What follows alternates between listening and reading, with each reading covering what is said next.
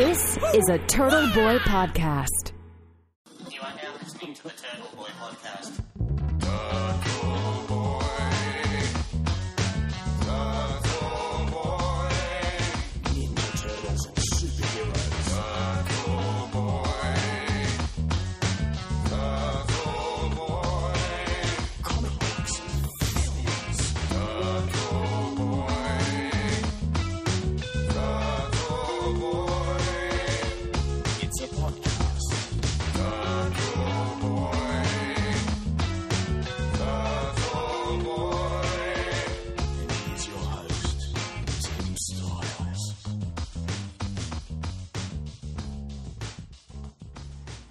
Hey, welcome to another episode of Turtle Boy Podcast. I'm Big Tim, I'm Luke McWilliams. and what are we looking at today, Luke? Teenage Mutant Ninja Turtles micro-series Leonardo. Nice. First things first, tonight's podcast isn't brought to us by Lucky Buddha Beer, and there's a story behind that. Okay. But for now, we're going, what are we going? Just, Sparkling mineral water with a dash of lime. that's right. It's very refreshing for an Aussie summer. Yeah. And, you know, I mean, not being prissy about it, but I add lime or lemon juice just to quench the thirst. Yeah. It's funny because I remember drinking Sprite and, what was the other one? The real lemony one? Solo. Solo! Gotta work it hard to crack a solo. Man, manly man, you know. And We like our sugar drinks. that's it. And so it would quench your thirst, but it would get you more thirsty because of all the sugar. So you drink more and more and more. Whereas this thing, you lock it in and you're done. Yeah. So the story behind no Lucky Buddha Beer this week. Mm-hmm. It's Christmas, right? And you've been a very bad boy. No, Buddha loves us. Alright. Even if Santa doesn't deliver, Buddha's going to deliver this year. Yeah. I don't know. But I love this time of year.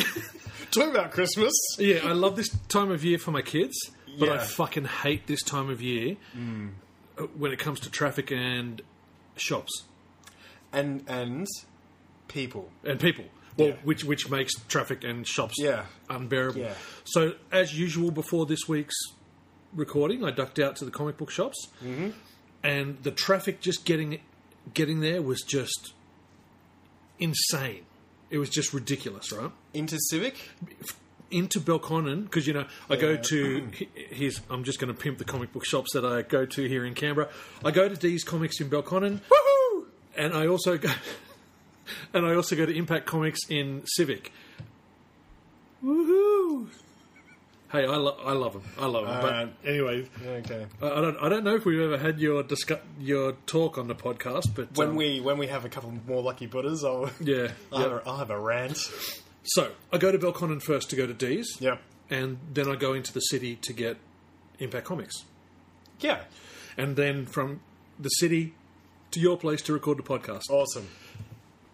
So the traffic was just crazy, and getting from my work, for people who don't know Canberra, I work South Canberra in Tuggeranong.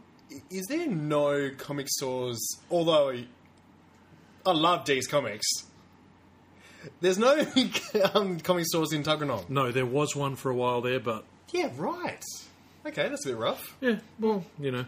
But then I'd have to split my standing order between 3 stores instead of 2. Oh, well. But anyway, so Canberra is 50 kilometres long.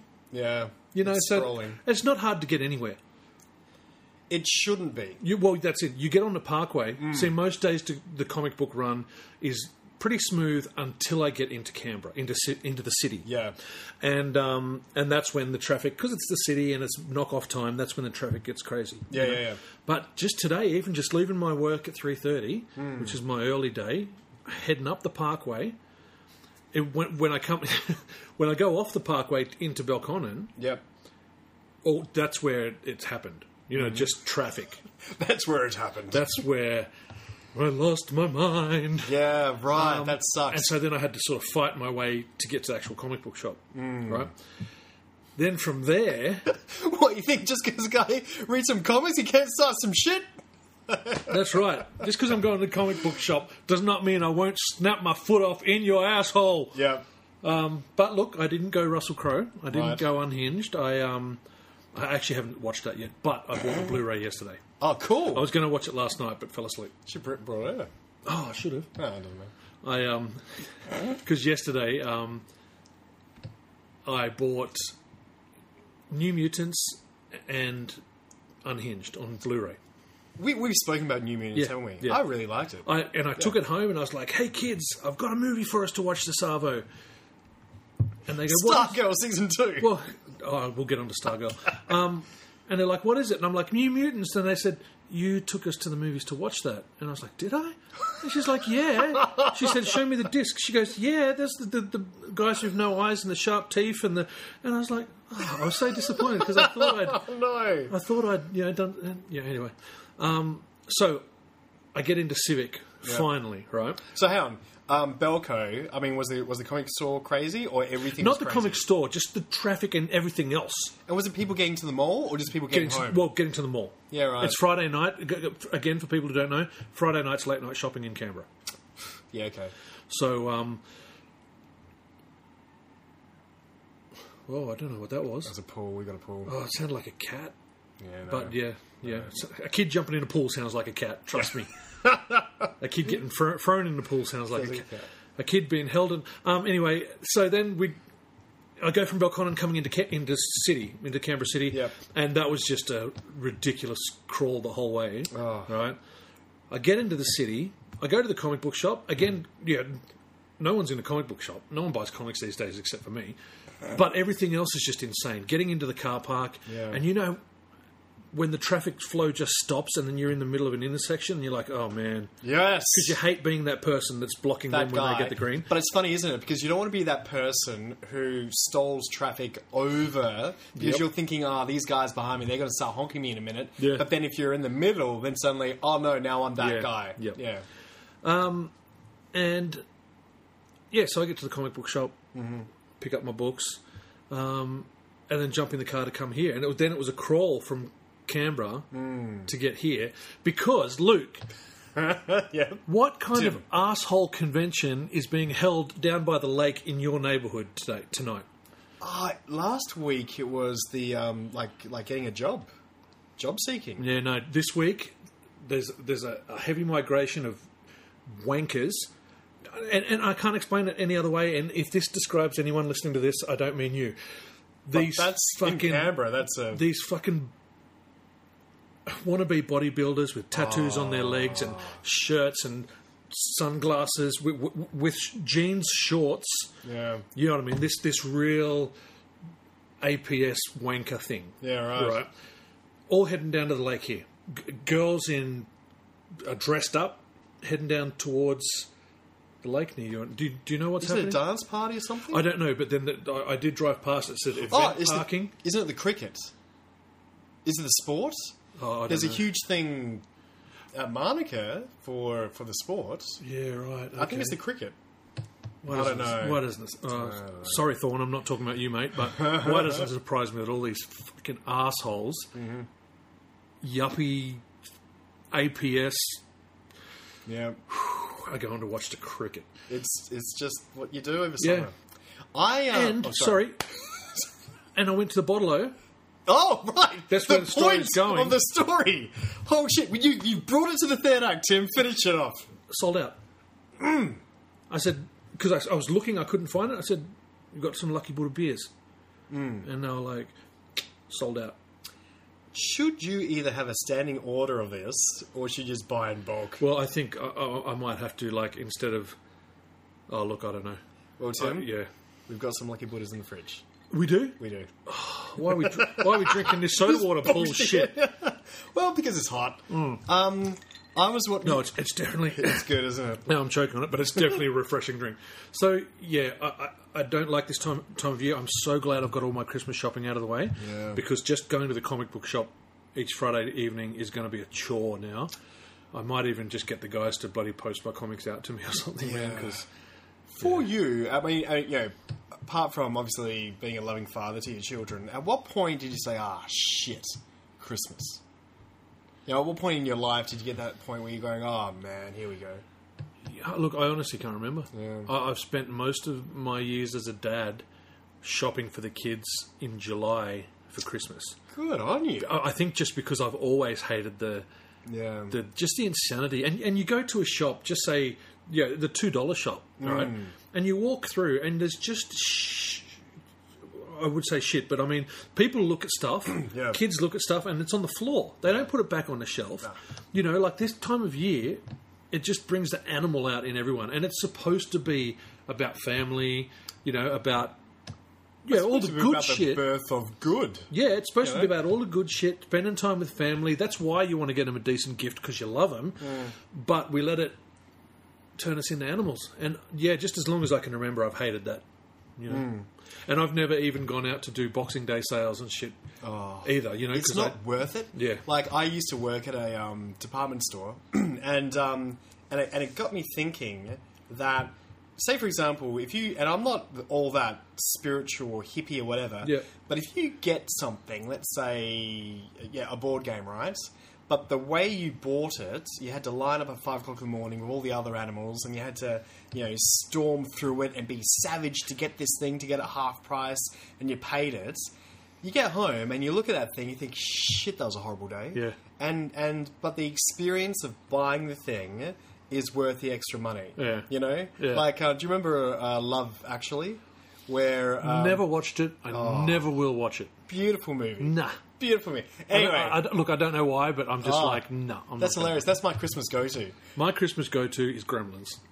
Yeah, that's strong. But, there's a scene in there where Mr. Bean is selling a necklace to Alan Rickman. But because it's not for Alan Rickman's wife who's with him, it's for his employee who's been quite flirtatious to him.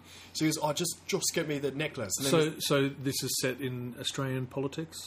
Australian Parliament, is it? Ooh. No. But he just wants the necklace. But Mr. Bean is like opening up this bag and then putting like leaves inside the bag, and he's selling the whole experience. And that's what I like. Yeah. I like to have a good experience, pay a little bit extra money, and then that's it. You're on the cloud of Christmas. But this year, I don't know if it's being COVID year, being sort of more isolated than I usually would be during the year anyway. But I've just noticed the last couple of days getting out and about in Civic, and today I went to my my works branch party. Yep. Yeah, people just everywhere, just honking, trying to get into parking, all that, and it's just a little bit too much. Yeah. So I don't know if it's because I'm not used to that, just because of COVID, or it's just Christmas crunch time coming. Because last Christmas we were under an orange haze of smoke and flame. This year we're all coming out of our winter slumber, and there's a bit much. Yeah.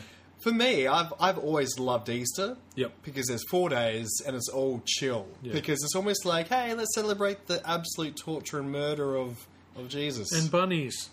Yeah, bunnies who give us eggs. And you're thinking, anyway.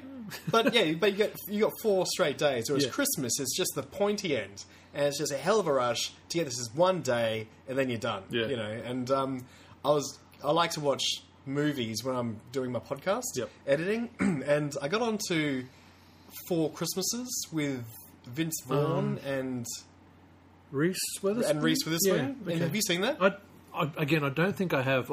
I know the ad, I know the poster, but I don't think I've seen it. It's these 2 New York yuppies who every Christmas they pretend to their families like, oh, we can't come home because we're off to Indonesia and building mud huts or whatever, but then they go off to Hawaii and have a beautiful week-long holiday, right? But this year they get caught out, so they have to go see their divorced parents. Okay, so 4 Christmases. Yep. So dad, mum. Yep. And through that they have sibling rivalry and all that, but obviously they reconnect at the end of blah. Yeah. But this time I was like, I can't do this.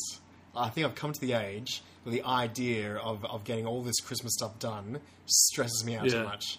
And so I've just realised that this year is the year that I was like, I can't be bothered with Christmas. Yeah. And it's sad, but it's just, just the anxiety of it all. Yeah, well, do what I do. Christmas in July, buy all the shit in the mid-year sales. Yeah.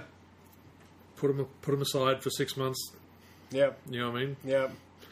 That's good. Good idea.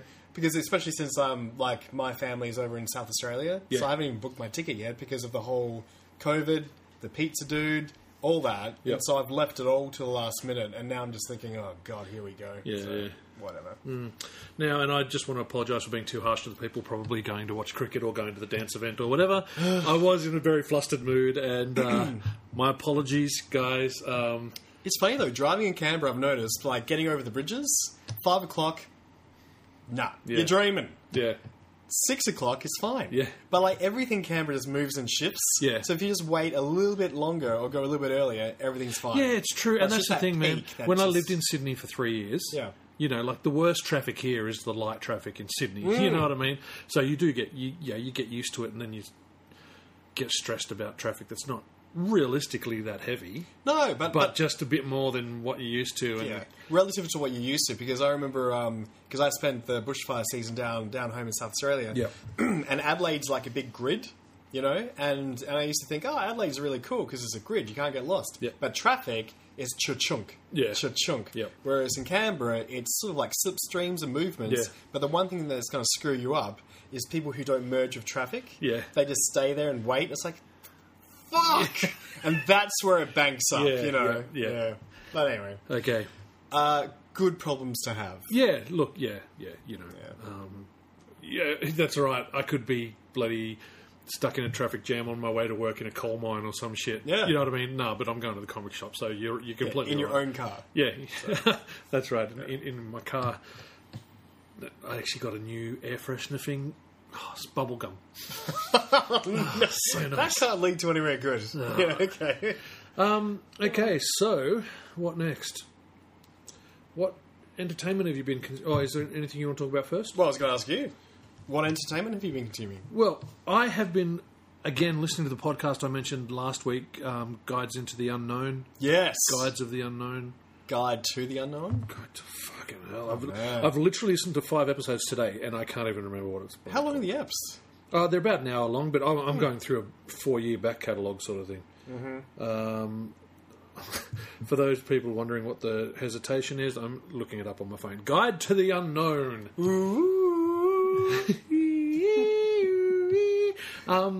And I'm still enjoying it. Cool. It's really cool. They've started talking about more esoteric themes and topics Yep. now, you know. The episode I was just listening to that I had to stop halfway through was the history of Gozer, Right. which Is there a real Gozer from outside of Ghostbusters? that's, well, yeah, Dan Aykroyd and who else wrote it? The guy who plays... Ivan Reitman? Anyway. Egon? Yeah. Oh, right, okay. Yeah, that's where they got the idea to use Gozer, because it is actually you know, like an ancient deity that makes you choose the form in which it's going to kill you. I had no idea. Yeah. That's fantastic. And then they're talking about the Ghostbusters video game that came out in 2009. Got it. Have you? Yeah. And they were saying it so brilliantly ties the video game ties the two movies together, even launches the reboot with the women in it. Right. You know I've what I got mean? that far. But it's got all their voices in it. Yeah, all their voices. That they said that Murray, Bill Murray. I keep just wanting to say Jim. Bill Murray, they had to actually rewrite a lot of the scenes he was in because he just wouldn't show up for the recording sessions. And he'd come in, or he'd come in late and he'd record 3 lines and he goes, okay, that's lunch. And they're like, no, it's not lunch. And then he'd come back from lunch and say, look, I'm actually going to go home. Are you come back tomorrow? Yeah, I'll be back tomorrow. And then 2 days later he comes back. What is his deal? You know? Like, He's probably just got enough money that he just doesn't But give he's a the fuck. only one who's held up future, you know, episodes of Ghostbusters. Yeah. And I think it's because he knew it was lightning in a bottle. Yeah. And almost like, I'll be found out if I can't do it again. Yeah, you yeah. know? Whereas the other guys, that was it for them. Like, especially, and I love him, Ernie Hudson. Bitch, hey, don't you disrespect my only husband. Oh, he's great. Husband. Yeah. But, you know, he even auditioned to be the voice of his character on the cartoon show. Didn't get it. No. But, whereas Bill, I think he was hesitating because, you know, he'd be measured to the first one. Yeah, and yeah. you could never do that. So, yeah. So yeah, that's the episode I was listening to today. But they're talking about tulpas. They're talking about real life ghost stories. They're talking about all sorts of awesome stuff. So get on that. A new series dropped on Netflix this week. It's only a 4-issue docutainment. Documentary? Docutainment. Yeah. Okay. Oh, right. Okay, documentary entertainment. It's this is what my son calls it because he's way smarter than me. Speculative zoology. Jesus. Right? It's called Alien Worlds. And it uses the science of what we know about animals on Earth to speculate what life is on other planets. Right. Very cool. That's cool. 4 episodes, knocked it over in 2 nights. But they talk to scientists who have a specialist in one certain thing.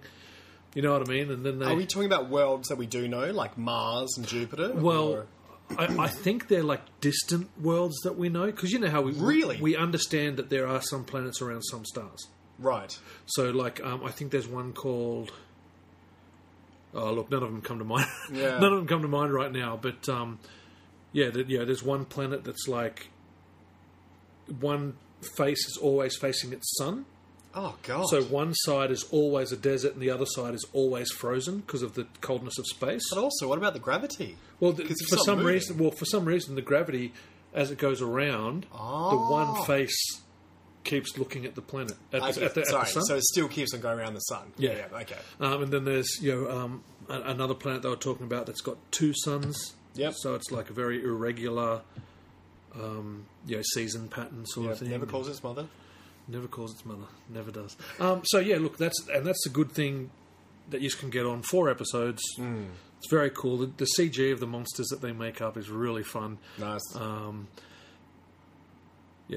So check that out. And I think I'm not going to watch Stargirl anymore. Oh no! Yep. What'd you get up to? What did I get up to? Did you finish the season? No. Oh, brutal. So all the kids are superheroes now, right? Our man, he's doing his thing. Yeah.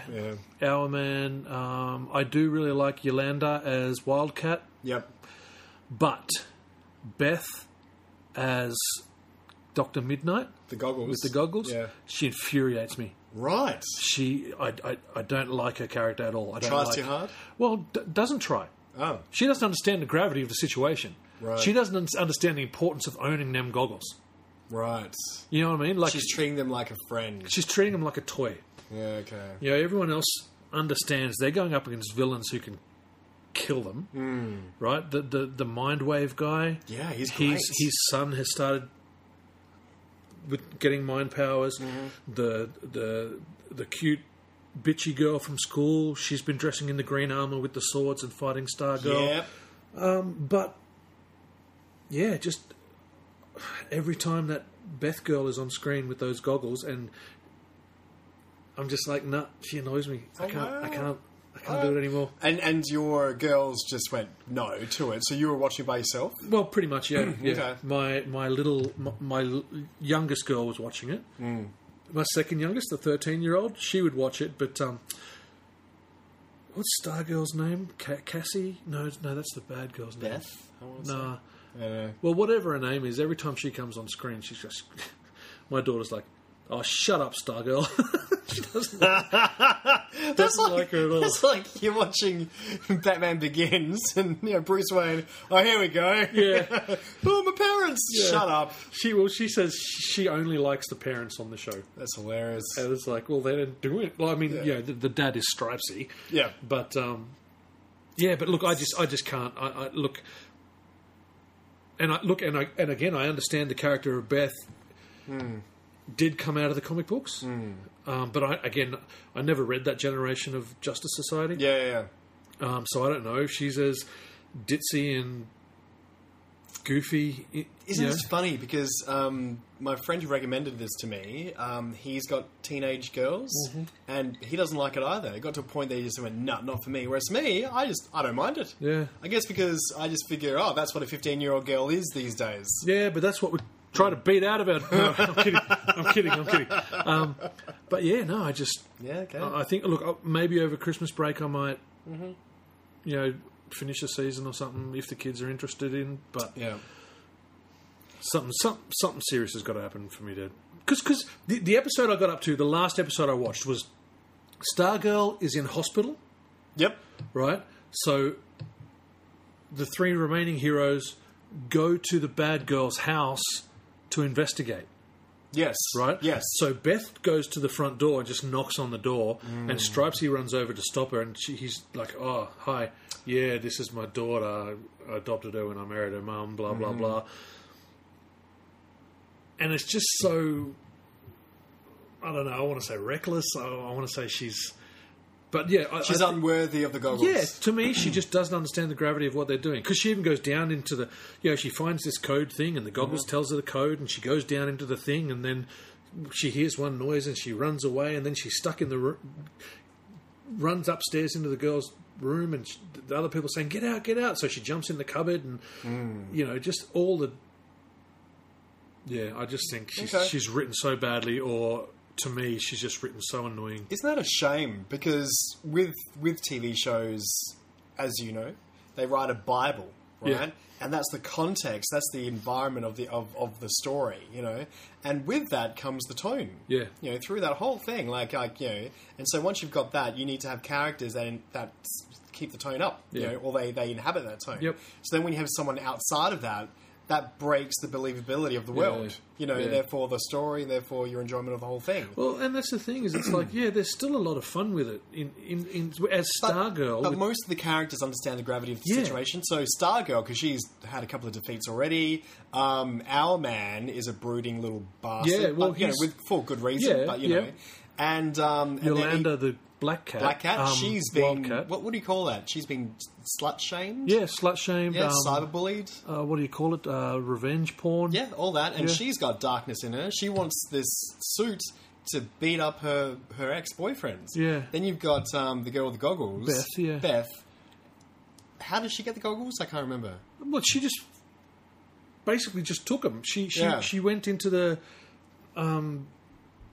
She went in amongst Stargirl's stuff and saw them and put them on. Yeah, and Stargirl didn't even say, please be part of my group. Here's some... Yeah, exactly. I feel like with Yolanda and with Our Man, that because they do have such darkness, they're trying to bring more upbeat to it, right? But I feel like Stargirl gives us that upbeat. She gives us that hope and positivity. Well, she's, to be, just visual anyway, she's the bright, blonde... big, crinkly head, optimistic cheerleader girl, and she should be the leader of that. So I think she's bringing enough positivity to the story without this one that's just, I don't know. Yeah. The one, talking about this, the one thing that didn't ring true to me was you had Broody McBruderson, Mr. Hourglass, and suddenly he's wearing, spoilers, he adopts the costume. Yep. And we were talking about Starman before, like last week, where he just went, sorry, Dad, my dead father, love you, I'm not wearing that. Yep. But he takes the staff, pops the goggles on, and he becomes his own hero, Whereas this guy, Broody McBruderson, he wears the whole shebang. Yeah. And it looks weird. It looks out of date, it looks silly, it doesn't look practical at all. Yeah. They haven't updated it for a modern audience. And I wouldn't think a Broody McBruderson like him wearing a leather jacket would say, you know what? Yeah, let me... all he needs is the hourglass and a mask, maybe, and that's it. Yeah, but true. That's it for me. I really enjoyed it. Yeah. Look, I'll give it another try, in coming weeks and months, but, Yeah, we'll fair see. enough. Look, I think that's about it from what I've been... Comics? Consuming comics. Oh, Black Widow. Yeah. I can't believe you got 2 this month as well. Well, one of them's a done in one shot. Yep. And then the other one's issue 4. How did you know that? ongoing. Did you check the last page to find out whether or not it was a one Look, story? I actually did. But where did that? Was that in D's Comics? No, that was in Impact. But what happened there, Tim? I checked over my shoulders first. Did you? Did you show it? Yeah. Like, okay. All right, no one's there. Then Donatello's up on the ceiling. Yeah. Ready to drop down. Yeah. Oh shit. But yeah, leading up to the Black Widow movie, Oh, You know, right. They've given her an ongoing series. They're dropping these one-shots here and there and sort of reprints of the first appearance of important characters Yep. that are going to be in the movie. I think that's really great on in a sense, and we've spoken about this before, where obviously comics aren't making money anymore, really, and I don't know if they ever really did. Yeah. But might as well use them as marketing materials for your big movie coming out. And from what I've seen of your comic books, they're saying to draw Black Widow, like Scarlett Johansson, Yeah, yep. and then her sister as well. Maybe she was formed more in the movie, but now giving her more of a basis in the comic book. I've got to be honest, I'm not sure about her history. But that's why I picked up this comic this week. That's going to tell me exactly her origin story. Well, there we go. But, yeah. Get you ready for the movie. But yeah, it would be good if the movies were using them as official advertisement. You know what I mean? Tie-ins and stuff. Yeah. But they're not. there really doesn't seem to be a lot of... talking to the guys who run the comic book shops, there really doesn't seem to be a lot of... what do you call it? Cross-promotion? Cross-promotion. You know, like the comics are saying, hey, the movie's coming. Right. But the we movies all know the movie's coming anyway. Yeah. You know, the movies. Yeah, you're not seeing a Black Widow trailer saying, "Hey, check out the Widowmakers one shot." Yeah. Where you can be introduced to these two characters who are going to be in the movie. That's funny, isn't it? Because nowadays, it's not... I mean, Marvel Studios is owned by Disney, and Marvel Comics is owned by Marvel. So they're still distinct companies. Yeah. And that's the same... That's always been the same with DC. Yeah. So you had Warner Brothers with the cartoons and the movies, Yep. and then DC with the comic books. It was looking for a while. DC Comics, Detective Comics. Yeah. And so, when I was back in loving the Batman movies, going, I love this Batman movie, let's get the Batman comic. Black body armour, then in the comic book, blue underpants and a grey pyjama suit that's constantly being cut with a knife. And it took years to kind of marry those up. Yeah. But yeah, for the same reason. Like neither company had to or wanted to probably want to cross-promote the other. Yeah. And that's another thing is like in Marvel comics have always tried to reflect whatever movie, and even to the point where Sam Raimi's Spider-Man 3 came out, just for no real reason, Spider-Man's got back into his black costume from the 80s. Yeah. Because he was going to be in the black costume in the movie. Yeah, yeah. But then apart from that, there was no real crossover, you know? Like, that's what I mean. Like, you're sitting down to watch the Black Widow movies, for example, in the cinema, or any movie, X-Men, whatever. Give us a commercial. Bang. Did you know these characters come from Bang? You can get this...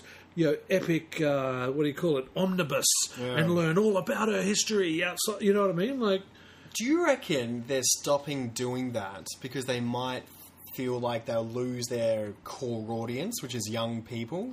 Because can you imagine if you're watching the new Star Wars, then suddenly there's an ad going, "Hey guys, if you like this, back in the 1970s we had," you go, "You know what? Nah, because this was mine, this was for me." Whereas now you're reminding me that there's a whole legacy out there. It's like, yeah, that's not my thing anymore. So you're trying to make it, you brush it up and make it shiny for a new audience to discover on their own, as opposed to lugging on the past history. Yeah, I think you're right. I think they're trying to tap into something now. You know, it's like with like Stephen King's Dark Tower. It's like they weren't interested in making their audience bigger. They were just interested in grabbing the audience they already had. And that's always the way with movies. Like, you're always going for a general audience because... And this might fall back into the cross-promotion issues that we're talking about. Like, a Batman movie isn't trying to please the comic books guys. Because the comic book guys, they're going to be the first ones going to the movie. Yeah. So we've got them already because we've got Batman, we've got the logo. What we're trying to do is we're trying to get everybody else who doesn't give a shit about Batman. And the people who only know Batman through the 1960s TV show. Yeah. So, boom, and that's why it was such a juggernaut. So all the comic book nerds went and they got pissed off because of the interpretation of Batman. Vicky Vale being in the cave, Joker being the murderer of his parents. They're all pissed off, but they saw it 4 or 5 fucking times. And but then other audiences were like, "Shit, that was cool." And that's what you want, you know. But the most purest Batman movie has been Batman Begins.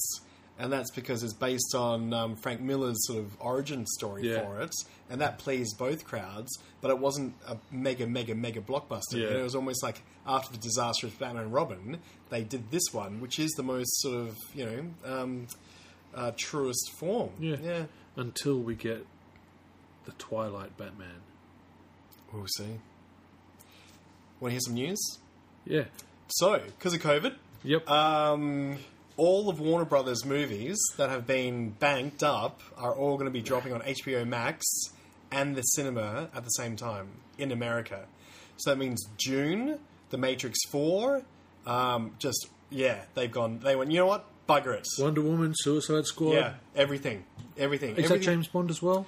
I don't think that's Warner's. Yeah, right. But that's the thing. Yeah. Once James Bond makes that call, that kind of goes to show how serious COVID is Yeah. being treated. Well, today it just dropped it. Today America's had the most deaths today than the history of COVID. Right. Today. Oh, God. You know what I mean? And England as well. Like England is the highest death count in all of Europe. Right. Even though Brexit, whatever. Yeah. But they got the highest death count in all of Europe, and America today broke their record of deaths from COVID. Good luck, Biden. Yeah. Yeah, mate, you're fighting an uphill battle there. Yeah, but also it shows that the perhaps the distributors or the studios just can't afford to wait any longer. Yeah. Because they've gone this long and thought we need to call it, and this is it. You Yeah. know, and so good news for people who don't want to go to the cinema, maybe. But again, it's a shame talking about cinema releases and getting to the cinema and all that. So Yeah. Well, I saw Wonder Woman's dropping on Boxing Day here. I thought it was Christmas Day. Oh, actually, it could be. Oh, yeah. Oh, yeah. Whatever. Actually, one thing, we're 40 minutes into the podcast. The air conditioner's on. It's a hot day. Okay, so if it sound like, I listened to last week's podcast, I didn't notice it, but then again, I'm 70% deaf in my left ear, and so who knows? Tinnitus. Who knows, mate? So look, just bear with us. It's summertime. It's fucking hot. Okay, Luke, what entertainment have you been consuming this week? I've had a busy week. I had a friend come up from Adelaide, and he completely ruined my whole sort of plan for the week. They're allowed out of South Australia now? Yeah, they're allowed their cages. Didn't they shut down? It was funny, like, not half funny, but they had a 6-day shutdown, and I was looking at this thinking, hang on, but you can still fly in and out of South Australia. It's like, oh yeah, you can fly and fly out, but as soon as you come into South Australia, you have to shut down for 6 days. Is that like quarantine? No! But for 6 days, you can't leave your house. So well, that sounds like quarantine. It's quarantine. That No! I tried this in the office. I said, Adelaide's totes quasar. But no one said a thing, so I need to get a new job. But so anyway, he popped up because of this cricket stuff. Yeah. And but yeah, just whacked my entire weekly schedule out of order. So missed the gym, missed seeing a person for breakfast, missed da. Like, it was so funny. Like, again, problems. They're not, but it's just interesting how it just had this flow-on effect, and editing the podcast, all that sort of stuff. And so I didn't really get to see too much Netflix stuff. But I did watch a couple of movies throughout the week. The excellent Happier Season. So Kristen Stewart and the girl from Dark Fate, Terminator. So they're a lesbian couple. And Sold. Sorry, go on.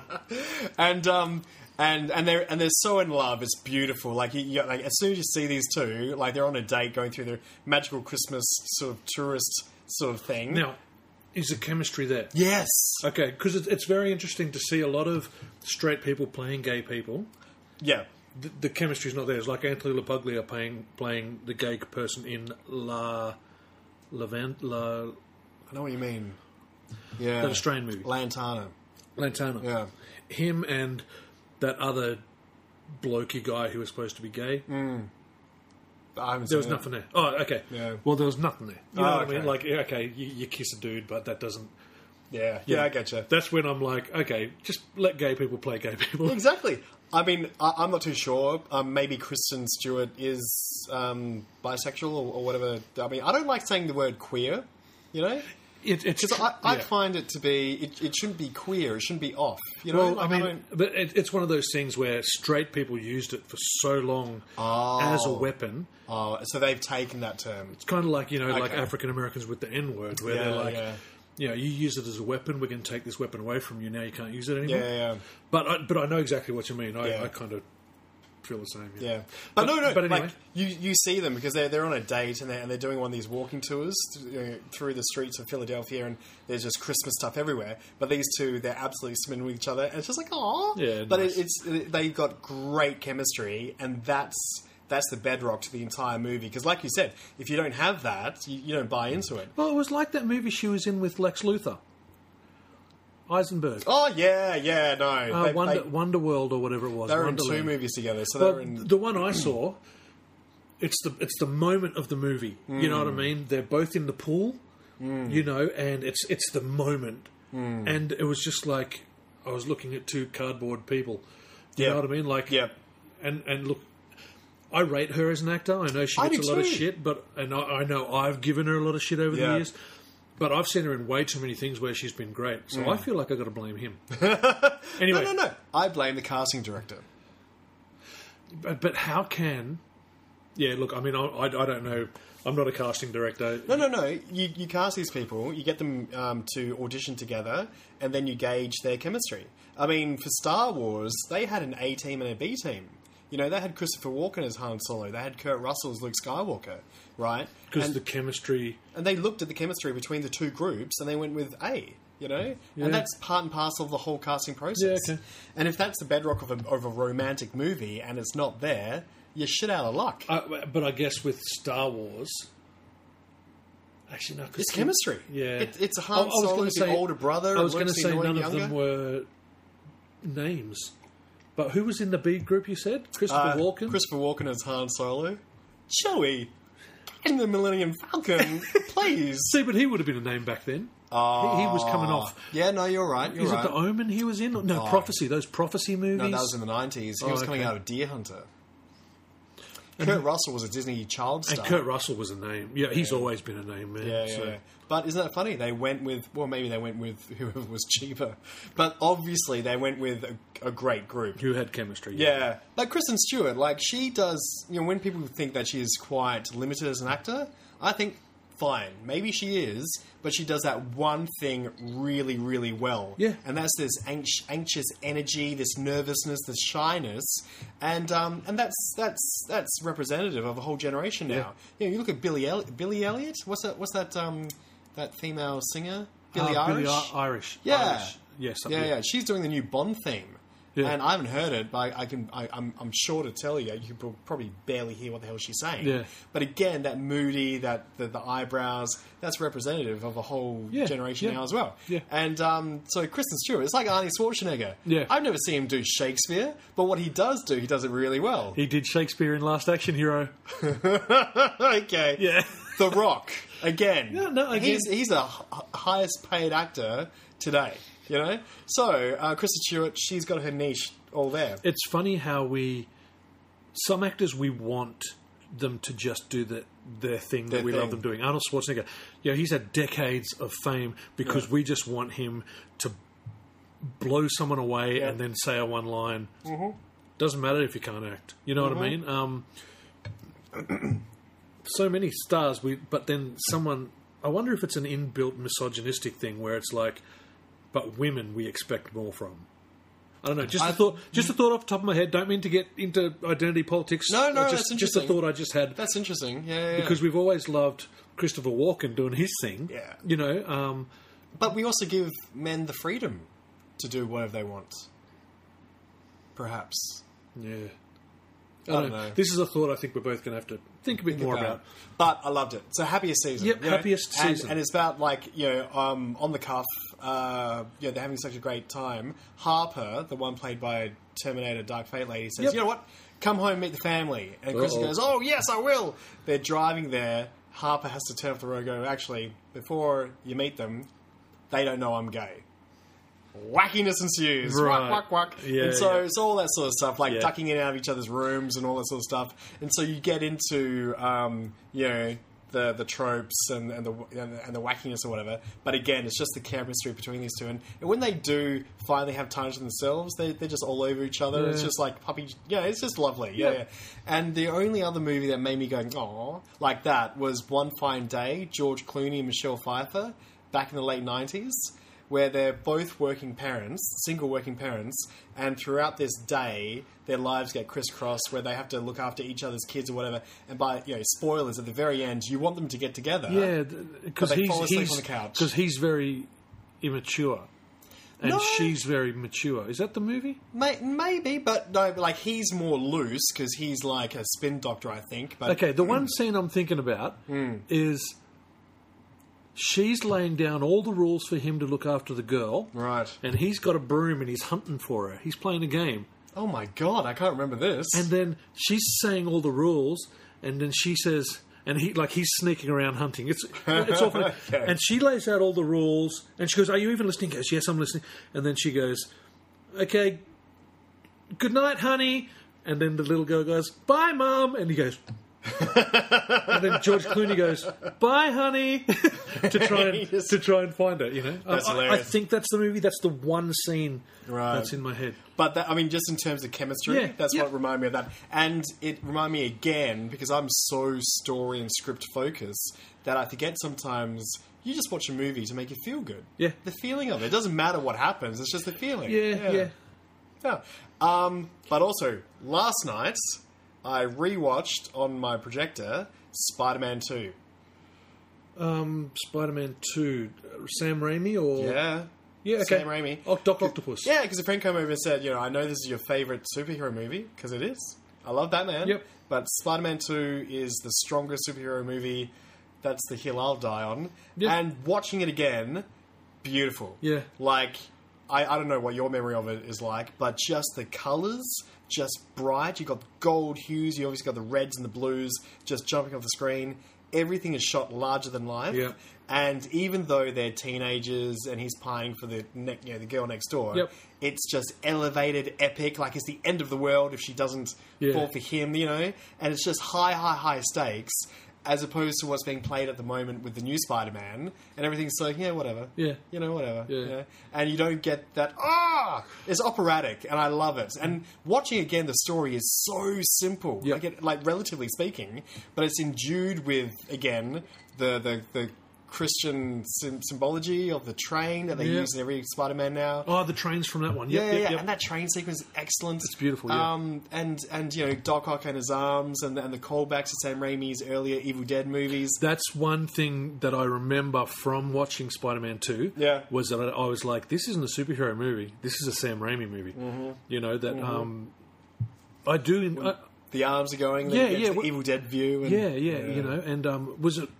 Again, I might have to think that some glass shatters and yes. it suggests that it goes into someone's eye without actually showing it. Because the glass is going into the camera, but then we realise it has a reflection of the girl's eyes, and then it goes in there. Whereas now, you wouldn't have that. Yeah. But all of that is just such beautiful artistry. Yeah. And each frame is just so well thought out. It's like a comic book come to life. Well, yeah. But no, it's great. It's just so rich, like everything about it. And Dave Franco before he was a complete stonehead. Yeah. Or he probably was, but he probably better. Yeah. But no, just beautiful and great. It just reminded me of what the Marvel movies lack, I think, a bit. Because Marvel movies are TV in the way that things can be ironed out pretty easily. Yeah. Like they can just rewrite things or whatever. So everything's a little bit loose. Whereas, Spider-Man 1, 2, 3. Yeah. They're almost like canon. And each one is really important to the mythology of that universe. Yeah. I do remember really enjoying it. It's been a long time since I've watched it. I'm pretty sure I've got it at home, so I'll endeavour to give it a look. Yeah. It's a better movie than the first one, because the first one is origin, and then slap on a bad guy at the end. A bit like the first Superman movie. Yeah. So origin, Lex Luthor, it's got missiles and some land. Yeah. But one thing that we didn't talk about last week, The Mandalorian. Ah, yes, yep. So... Are you up to date? Not quite. I'm one episode off from being up to date. Well, now you're two, because the new episode drops tonight. Ooh. Friday nights is when new episodes drop. Okay. So I'm 2 behind. Yep. But like I said, for me to watch a TV series, I either have to be doing something at the same time because I'm just running out of time. Yeah. Because I dedicate 7.5 hours of my life every day to get money. Then the rest of it is sleeping or doing stuff that I actually want to get done. Yep. So there's not a lot of time left in the day.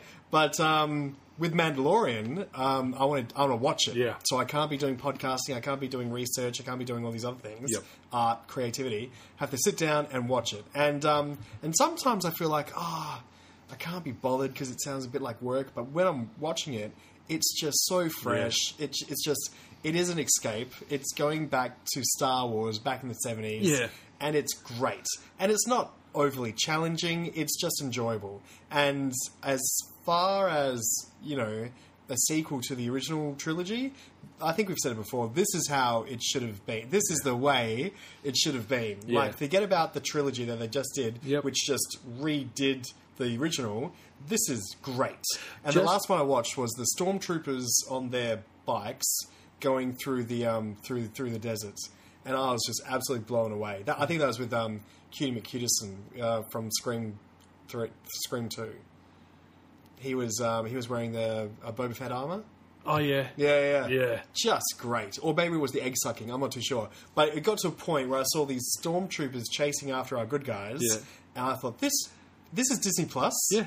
This is amazing. Yeah. Like, shit. Yeah. Because I always thought, Disney Plus, it's just going to be kind of a bit like Netflix, not good enough to be on the big screen, but satisfying enough to watch at home. I think we all expected that Disney Plus would be Aladdin 2. Yes.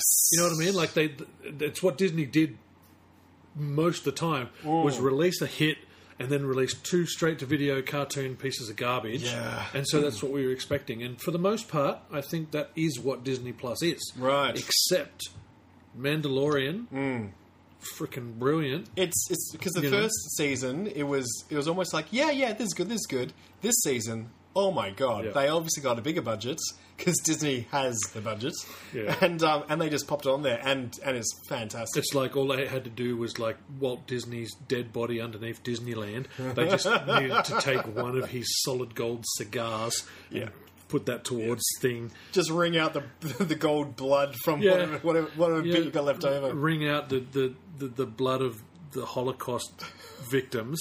Oh, Jesus. And look, and I'm really hoping for the same with the Marvel TV series.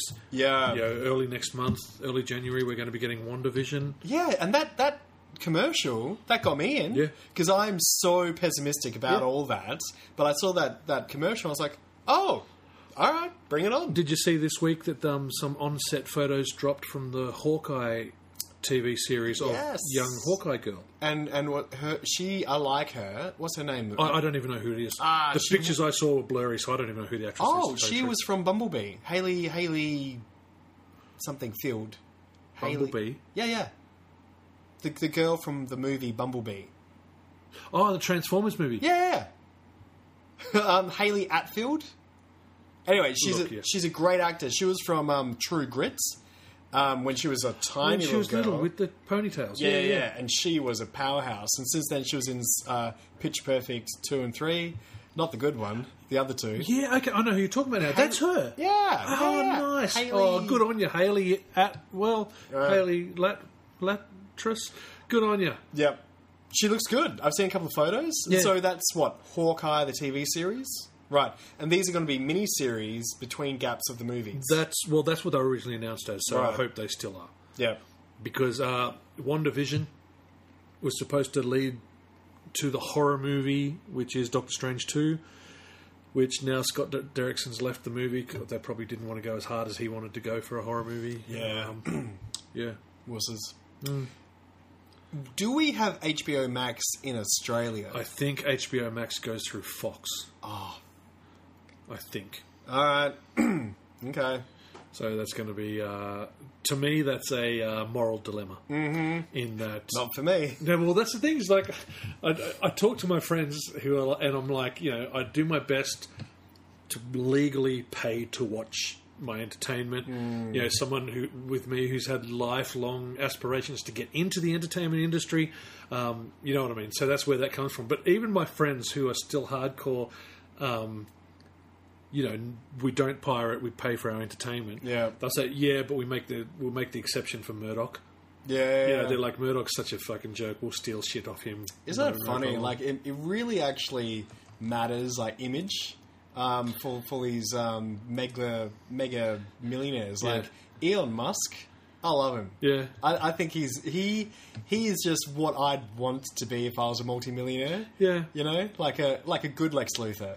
Yeah, Whereas- but I kind of feel like, yeah, but you didn't solve world hunger today. No. could've. He's flawed, but he's so egocentric and he's out there. He's got these ridiculous ideas. Yeah. As opposed to Murdoch, who's just odious. And The dude behind Amazon, who's the richest billionaire in the world, and has only doubled his worth with coronavirus. oh yeah, right. And I'm like, I've got to be honest, that's why I actually cancelled my Amazon Prime membership. Because I was just like, dude, you know, you could solve world hunger and still be a billionaire, but you didn't do that today. No, not today. Yeah, No. and I'm giving you money. See, I I'm thought going to Richard try and give you Branson. much less money. I thought Richard Branson was a multimillionaire, but he's not. He doesn't own Virgin or something. doesn't? He came up with it or something. Okay. But he's fun, you know. Yeah, So yeah. if he was selling something, unless someone told me, "Hey, Luke, he did this thing this one time," I'd probably reconsider. Yeah. But just on his image, I go, you know what? Yeah, I'll Yeah. buy something from him. As vapid as that sounds, Whereas most billionaires look like demons. yeah, Don't they?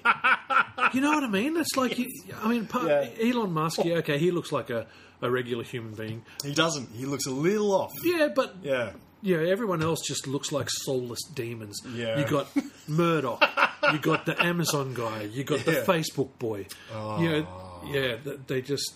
Yeah, yeah, it does something. Or do you have to be a type to get that? Maybe. Anyway, All right, well, let's wrap up this first half. We'll cut to our sponsors. I don't know who our sponsors are this week. If any. If any, I don't know. okay. And we'll be back to talk about... Teenage Mutant Ninja Turtles micro series Leonardo. Stick around. This is a Turtle Boy podcast. Hello, friends. I'm musician, singer-songwriter, and music nerd Charlie John.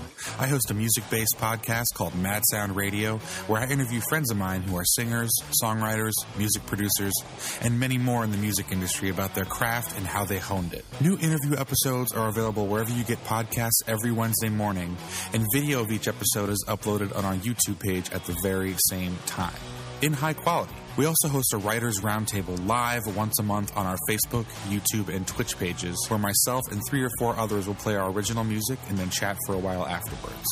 Check out our Facebook page to learn more about when we go live, and check out madsoundradio.com to join our newsletter. Once again, that's madsoundradio.com. Thanks so much.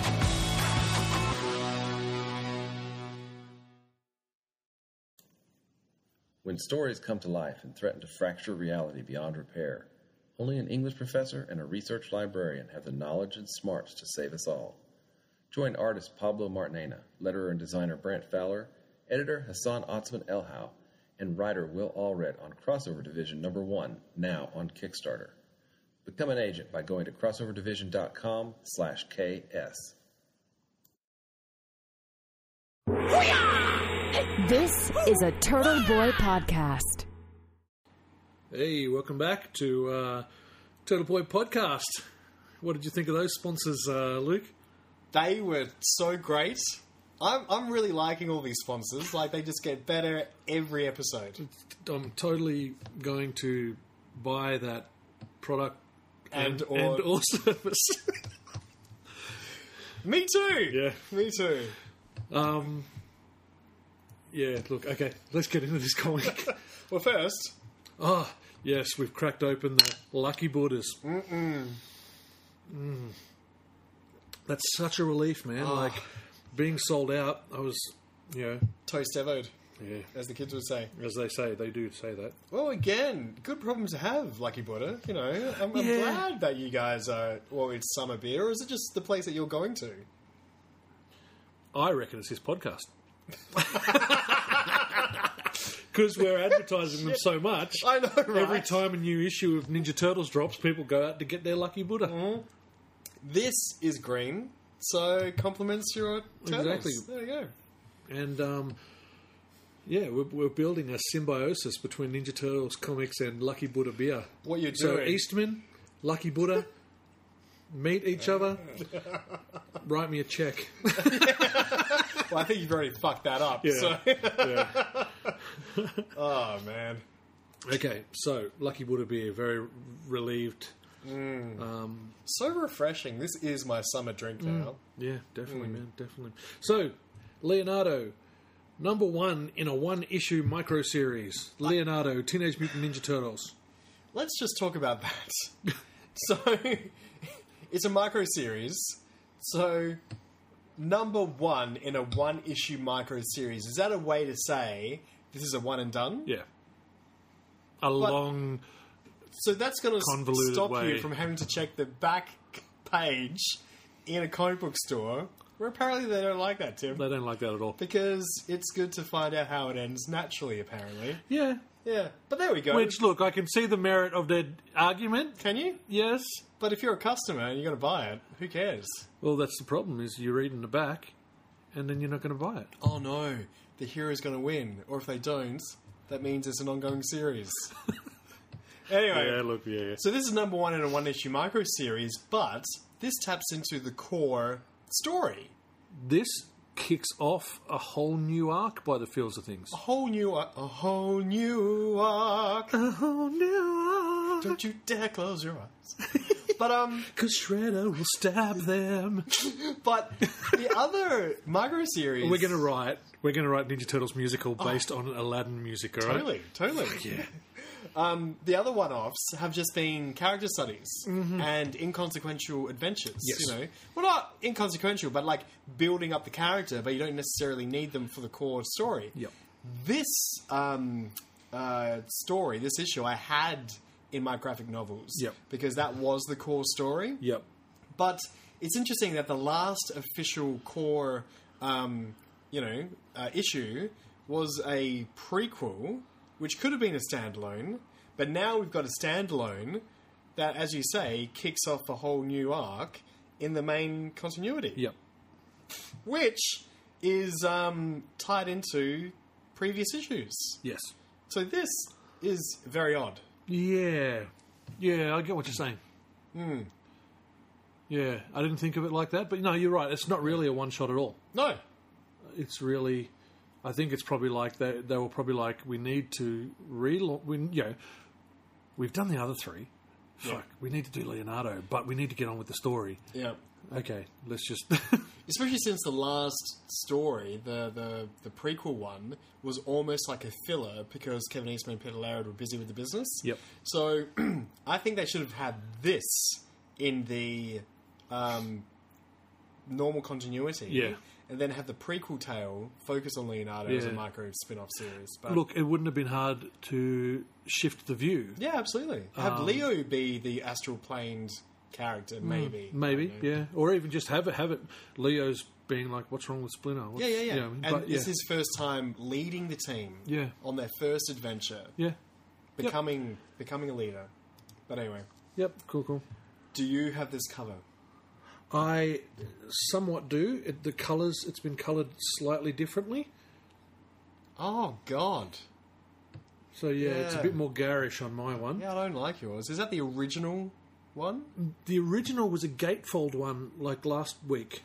Oh. So, what you're looking at here, right, is you've only got half the cover, Right. okay? And, again, because I read the notes in the end of this comic,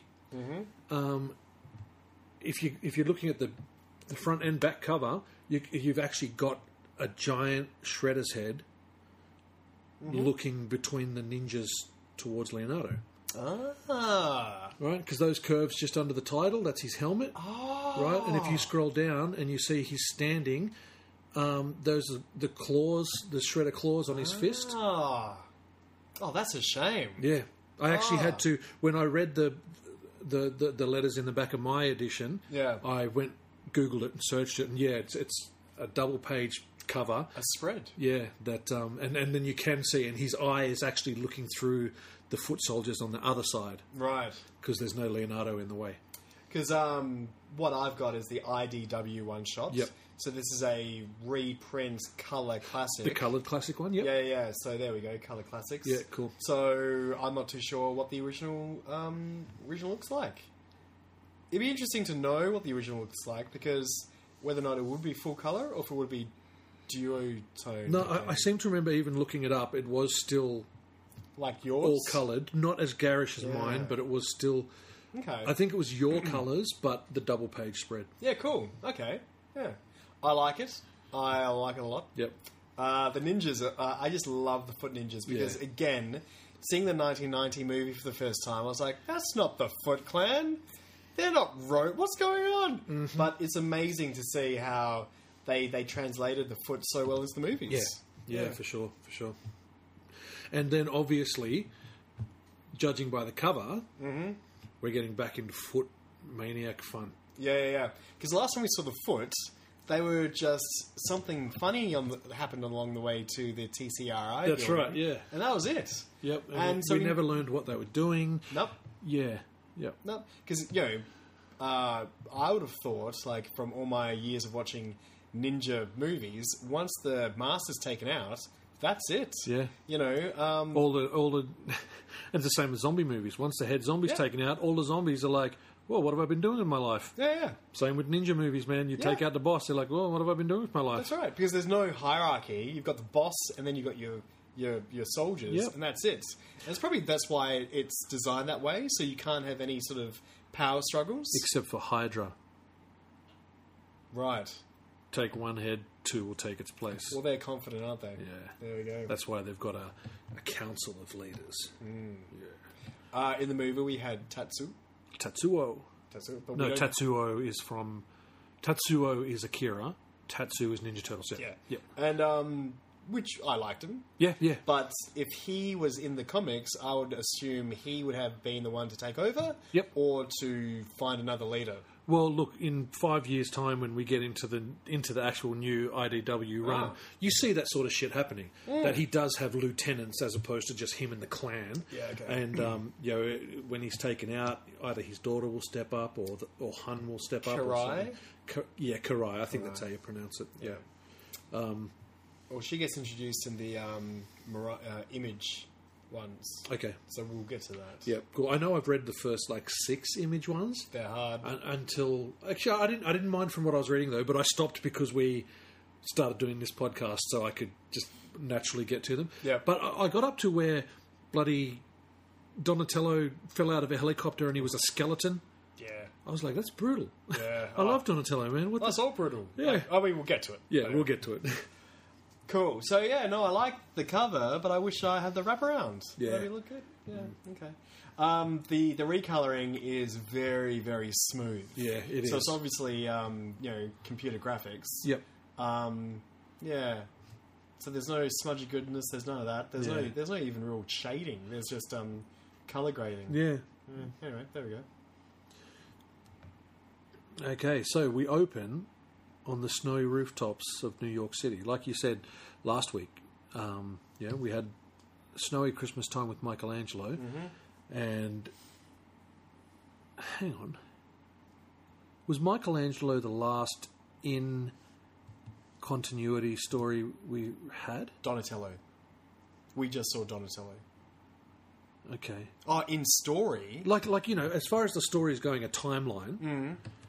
We had Michelangelo. I'm just trying to, just in my own head, try and put this in place as far as, could this be the 3rd of January? Oh, I get you. You know what I mean? Because there's no real... I reckon it's all around the same. I reckon we've just had Christmas. So we've had Michelangelo. Yep. We've had Christmas Day. We've saved the orphans and gave them all the toys. All the alien toys. And then... the alien orphan toys to the orphans. Yep. And then 3 days later, Donatello tried to fix the water heater and he fell through time and space and met Jack Kirby, and Jack Kirby was left in another dimension. Yep. And then the 2nd of January, Leonardo's out training on the roof. And the main thing is, has the shower been fixed? Anyway, we'll get to that. Yeah, we'll get to that, I guess. Yeah, so I think this is all around at the same time. Like, even though it would have taken them a year to do the 4 issues, including the prequel one, Oh, I see what you mean. you know what I mean? Can we say, well, this happened in the space of, well, one New York winter sort of thing, you know what I mean? Yeah. Let's just assume it's around at the same time. It's just me. Yep, yep. And if you don't want to assume, that's fine. It can be a year later. They could have been waiting for the shower to be fixed for a year. That's right, because April doesn't want to pay for that. No, that's right. And if you've got a landlord too, sometimes it takes that long. But also, Kirby's stopped paying rent. He's gone. Yeah. So they're not having that shower Yeah, anytime soon. it'll be interesting to see if there's any mention of Kirby in future issues, or it's just like, whatever happened to that boy that lived downstairs? Donatello, did you kill him? Yeah. You came back very grumpy that day. That's right. Wiping all that blood off your hands. Oh, God. Okay, tiny Leonardo Yep. on the rooftops of New York. How do you look? You're in black and white? Mine's black and white. How's yes. that look? Yeah, that's nice. Yeah. Yeah. And I mean, look, the colours, I don't feel like the colours detract from it. No, but I remember reading this in smudgy black and Yeah. white, my graphic novel. Yep. And, it's beautiful. Okay, well, let's immediately talk about the elephant in the room, the turtle in the room. Mm-hmm. Scroll to panel 2.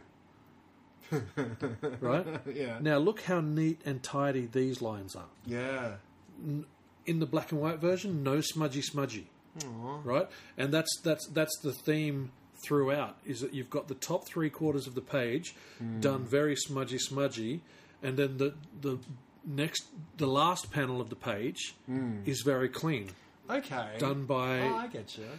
another artist. What? It's true, right? No, story and art. No. Because I read the letter page in the back, right? Okay, so look, we've got Leonardo in the snow. A story. Yes, we've got the B story, which is the panel down the bottom, which is one of the turtles holding a kitchen knife saying, "Where's Leo?" Right? Don't know which one that is yet at this point. Next page. Yep. Okay, we've got foot soldiers jumping out of nowhere. And now, they look awesome. what goes around comes around. The title, now read that box. An Eastman, Laird, Bissett, Dooney, Lawson, Brown, Levine production. This was actually a big mash-up piece. Oh. You had all 5 artists, and again, I only learnt this. This week I posted on Instagram, Twitter, whatever, a panel from this comic before I realised this, and saying, you have to appreciate the beauty of the classic Eastman and Laird black and white art. Yeah, and then the haters came on board, didn't Well, they? no one said anything, but then it wasn't until I got to the letters page at the end where Peter Laird explains that, again, because they're dealing with business, this was like a 1, 2, 3, 4, 5, a 7-artist mash piece where he was laying them out. Eastman was doing the main pages, the other guys were doing the bottom clean The B story. panels. The B story, yeah. So, who's the artist behind the main chunk, the A story? Laird and Eastman. Eastman and Laird. Laird was doing the layouts, Eastman was doing the finishes. Really? Okay. Yep. Because, like, I'm seeing a little bit sharper angles and Yeah. lines to the turtles, and that looks reminiscent of the 1990s movie adaptation. Which Yeah. I think was Lawson. Yeah, okay, look, maybe I'm remembering incorrectly. No. Either way, we've got 2 teams working on 2 stories Yeah. in the same book. So, and that's the difference that you can see with the art on each page. Isn't that amazing? Yeah. Okay, my money is main story, I reckon, is Lawson, and I reckon B story is Eastman and Laird. Because that makes sense, because they're the ones who don't have enough time.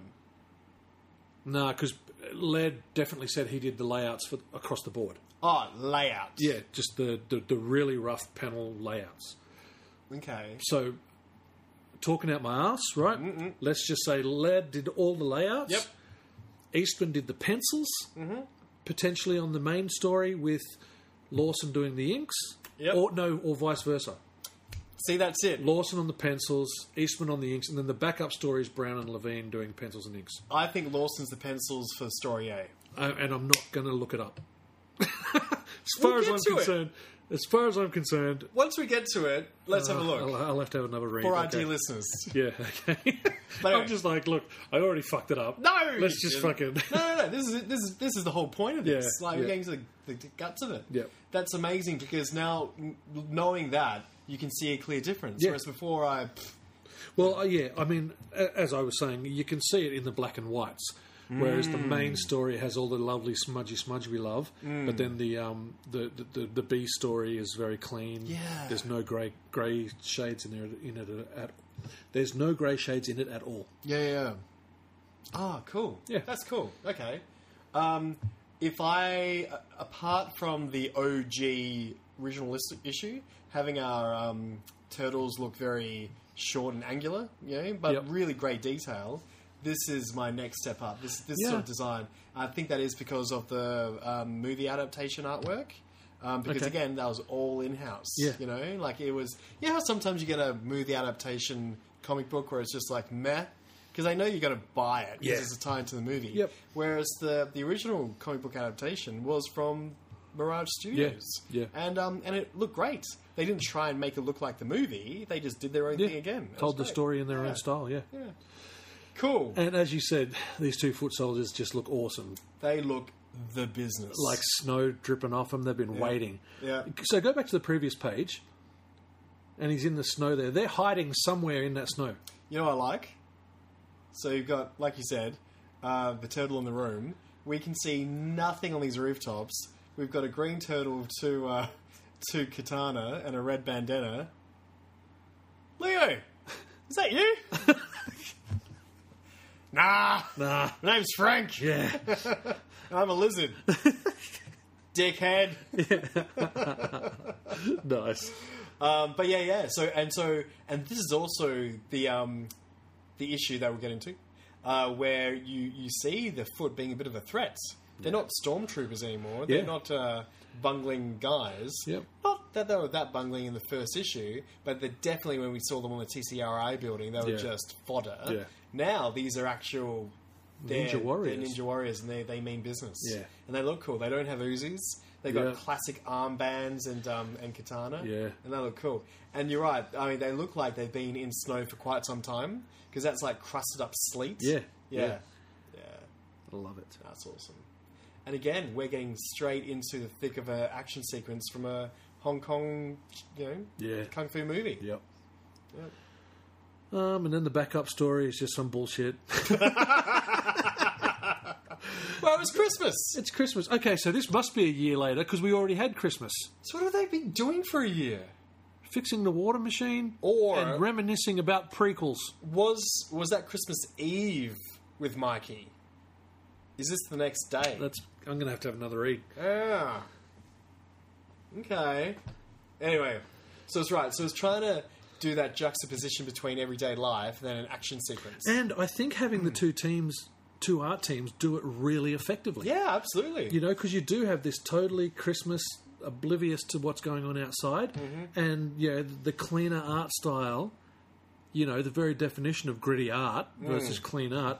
They're just having some good, clean Christmas fun. Yeah, they're inside. It's warm. It's Christmas. Yeah. Leo's outside. In this freezing cold. gritty snow. Yeah, not even like it's fresh snow. New York snow, like you see on the news and shit. It's polluted, grey. Yeah, grey. It's grotty. It's And this is like a Frank Miller story bunched up with Home Alone. Yeah, exactly. With what's his name, McCallum.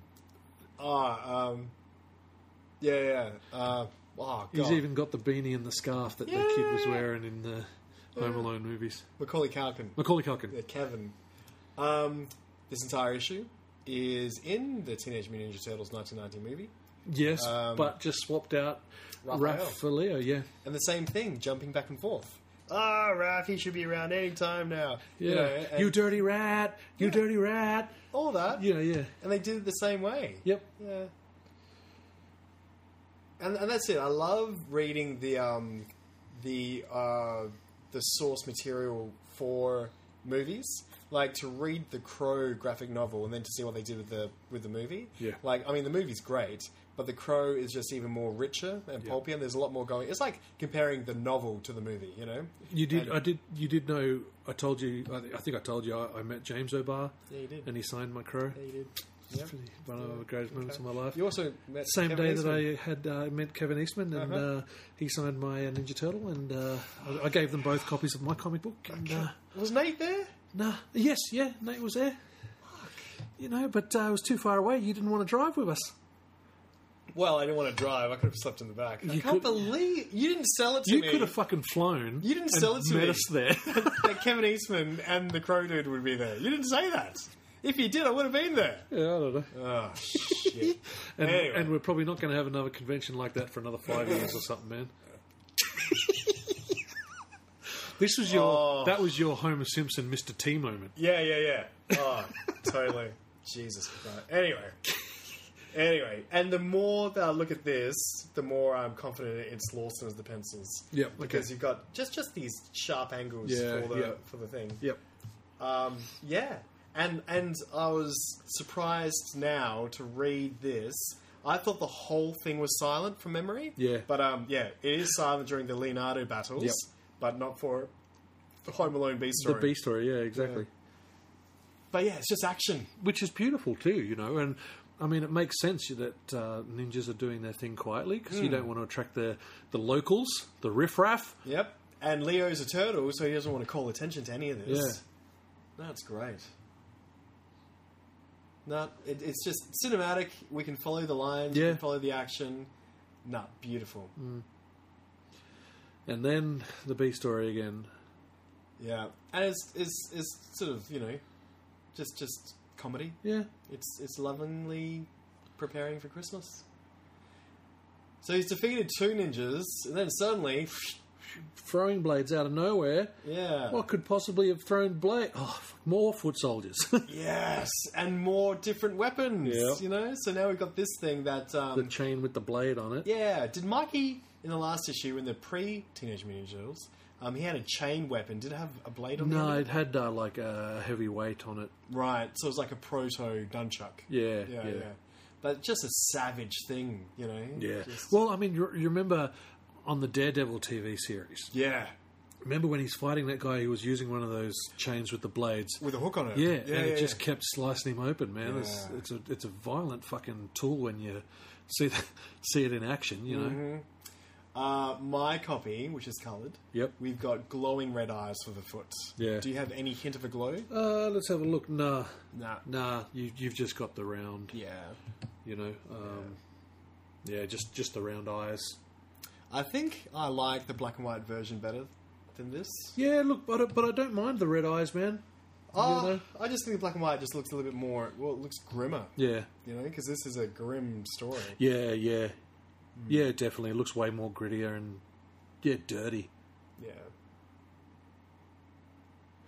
So they're cutting the tree, Yep, setting the tree up. Michelangelo's fondling the Christmas tree. no, that's actually Raph. Oh, right. Michelangelo's the one that's talking about having to cut vegetables. He's making dinner. Oh, cool. Well, there we go. That's happening. And yeah, Leo's on the rooftop versing off against one ninja. See, there's this that I remember reading, thinking, hang on, what's he doing? So he's got his blade out. And but then he's putting it back. Yeah, And he's, I don't know. he's putting them both back. But then he's taking one out. No, the ninja just knocked him down. Right. He dropped one of his swords. Oh, He okay. picked that up and he put it back. Right. Well, I mean, the one in his hand he put back. Then he picks up that one and puts that one back. Puts it back. It looks very cool. Yeah. And this is the type of detail that I love in these comic books. But yeah, because you know what? He could have just picked it up, Yeah. kept it running. But no, Yeah.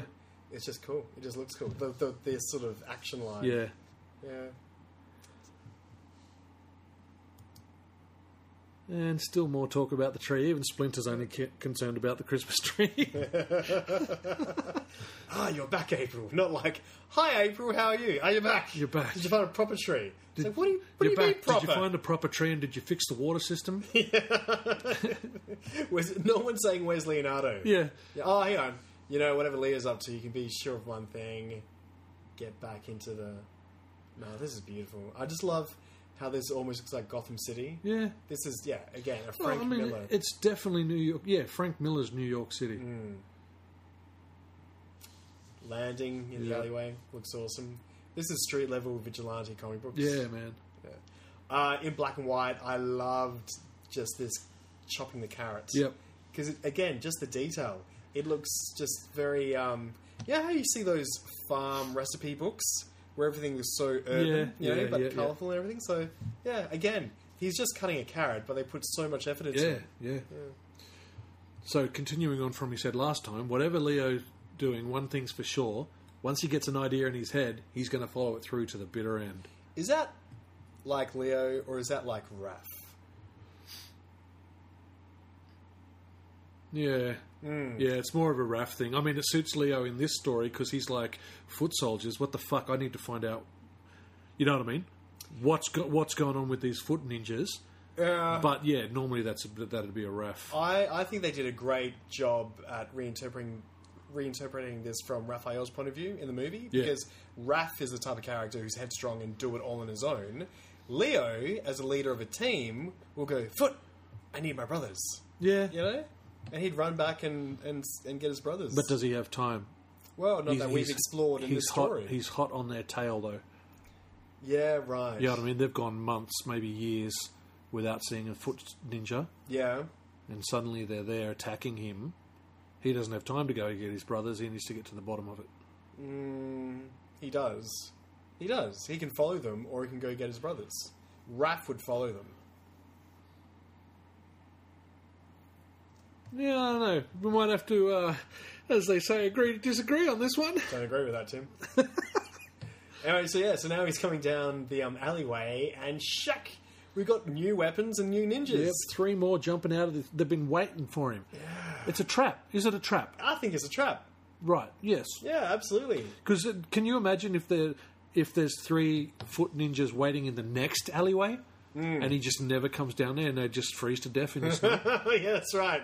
God damn it. Yeah. Do you mean... Other rooftops and stuff as well. Other rooftops, there's ninjas hiding in the snow and just freezing to death. Yeah, in summer, all these corpses are... Yeah, the snow melts and there's just dead ninjas everywhere. Someone defeated the Foot. Well, we didn't do anything, actually. Geez, it's actually we just had Mother Christmas Nature. dinner. Yeah. Mother Nature did it while we were putting a tree up. It reminds me of, like, if you ever run a game of D&D and you prepare, like, this entire thing and then you just go to one room and you defeat the boss. Yeah. It's like, oh, damn it! What the...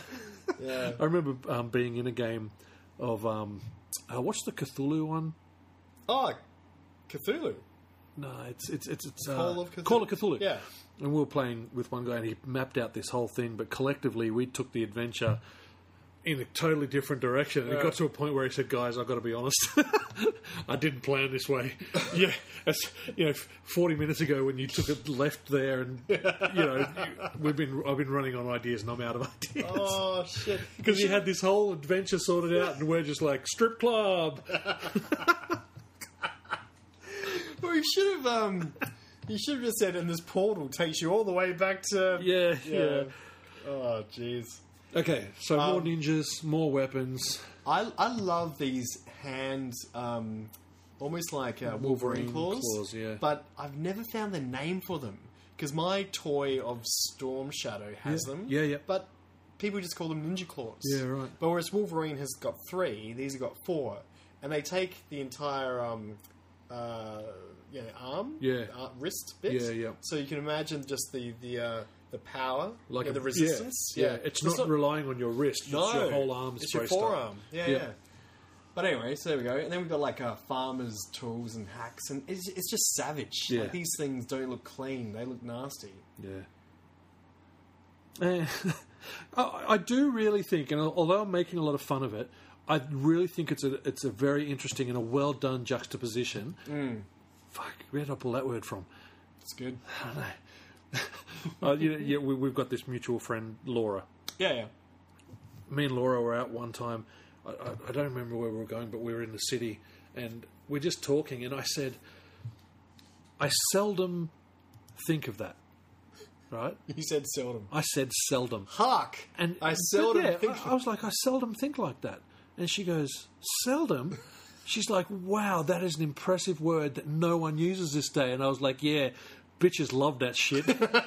And she's like, any bonus points you just got and you just lost. So I pull out a fancy word once in a while, but hey, I'm me. Yep. I'm me, man. There we go. So yeah, look, the juxtaposition between the gritty, brutal fight and everyday life that these guys are oblivious to what's happening outside. The artwork of the two stories, it's really, I think it's really effective, and I really, I love it. I think it's great. But it's amazing. I didn't even think that it was two different teams. Yeah. And it makes so much sense. Yeah. So you have faith that Leonardo can take care of himself, Splinter? Why don't you check your astral plane? Why don't you jump onto that? He's like, take come 10 on. minutes. He's like, come on, that was 5 years ago. Yeah, That was true. before that, they're ninjas now, Yeah, man. they're fine. They Do killed you know the how Shredder. much energy it takes to astral project out of my body? Your body and spirit is one thing. You Yeah. know, hey, when was the last time you, April? When was the last time you took your spirit out of your body? What's Splinter doing? Are these cabbages? Like, I got no idea. He's making flowers out of potatoes, probably. get on him. You know how you've seen that, haven't you? Out of a potato? Yeah, like you get half a potato, like really good artists, and then they carve it, and it looks like a rose, but it's a potato. Yeah, Then- cool. Then you cook it and you eat it. Maybe that's what he's doing. Maybe it's not. I don't know. I don't know. And then Wolverine versus Leonardo. Yeah. And he's just chucking them around. He's not knifing them like he would in the first. That's an issue Nathan, my brother, has with Ninja Turtles. Right. In every incarnation, probably, but he probably needs to read the Image ones. Oh. But you know, you got razor sharp swords. You never cut anyone. You know, and although Raph's weapons are designed as defense things, Bullseye put it through Elektra, didn't he? Yes. Remember that? Yeah. They're good for stabbing too. You know, Yeah, so he's yeah. always like, why aren't they stabbing people? They got pointy ends. They've got Yeah. they've got weapons designed for stabbing. Yep. Anyway, but I don't mind. Yeah, I like it because again, this is the difference between a brutal vigilante and a hero. Yes. Yeah. you know, Absolutely. Which he's got the tools, to kill every one of them if he wants, but the hero in him won't let him just kill people for the sake of it. yeah. You know, Yeah. so he's all about disarming them. Yeah. I like it. And then Raph. So Donnie's there, and he says, "Hey, Raph, what's with the butterfly swords?" And Raph's like, "I'll trim this tree like a motherfucker." I love again just their characters. So you got Raph with butterfly swords, and then we got Donatello, the peaceful scientist, working on the lights. Working on the lights with a little tool, yeah. Yeah. And that's what I mean, man. Like red bandanas or no bandanas. In these comics, it wasn't hard to tell who's who. No. And although they did simplify it by changing the colours for the cartoon and future comics and whatnot, it's not even like, well, Raph has the sai, Leo has the swords. They were written pretty well that you could tell who was who. Yeah. In masks, without masks, weapons, whatever. And I like here how they got the masks off because they're inside. But Yeah. they should do that all the time when they're not being ninjas. Yeah. Just take the masks off. Yeah. And even the belts, just take the belts off and everything. Like just. Well, okay, hold on. whoa. But why not? A 'Cause, little bit of decency. They should be wearing shorts. I'd love to do a Turtles continuity and just explore that idea of once Shredder's dead, they don't need to be ninjas anymore. Yeah. And like you said, becoming more of a hero, you can tell that they've softened it because of the cartoon. Yeah. And also more mass market appeal. Yeah, But really, if it wasn't for the foot soldiers coming back, they don't need to be ninjas. Yeah. Yeah. Anyway. Ooh. Nice Leo gives a kick. good belly/ball kick. Yeah. I love how he kicks him in the balls and he kicks him in the face. Yeah. Or is he kicking the other guy in the face?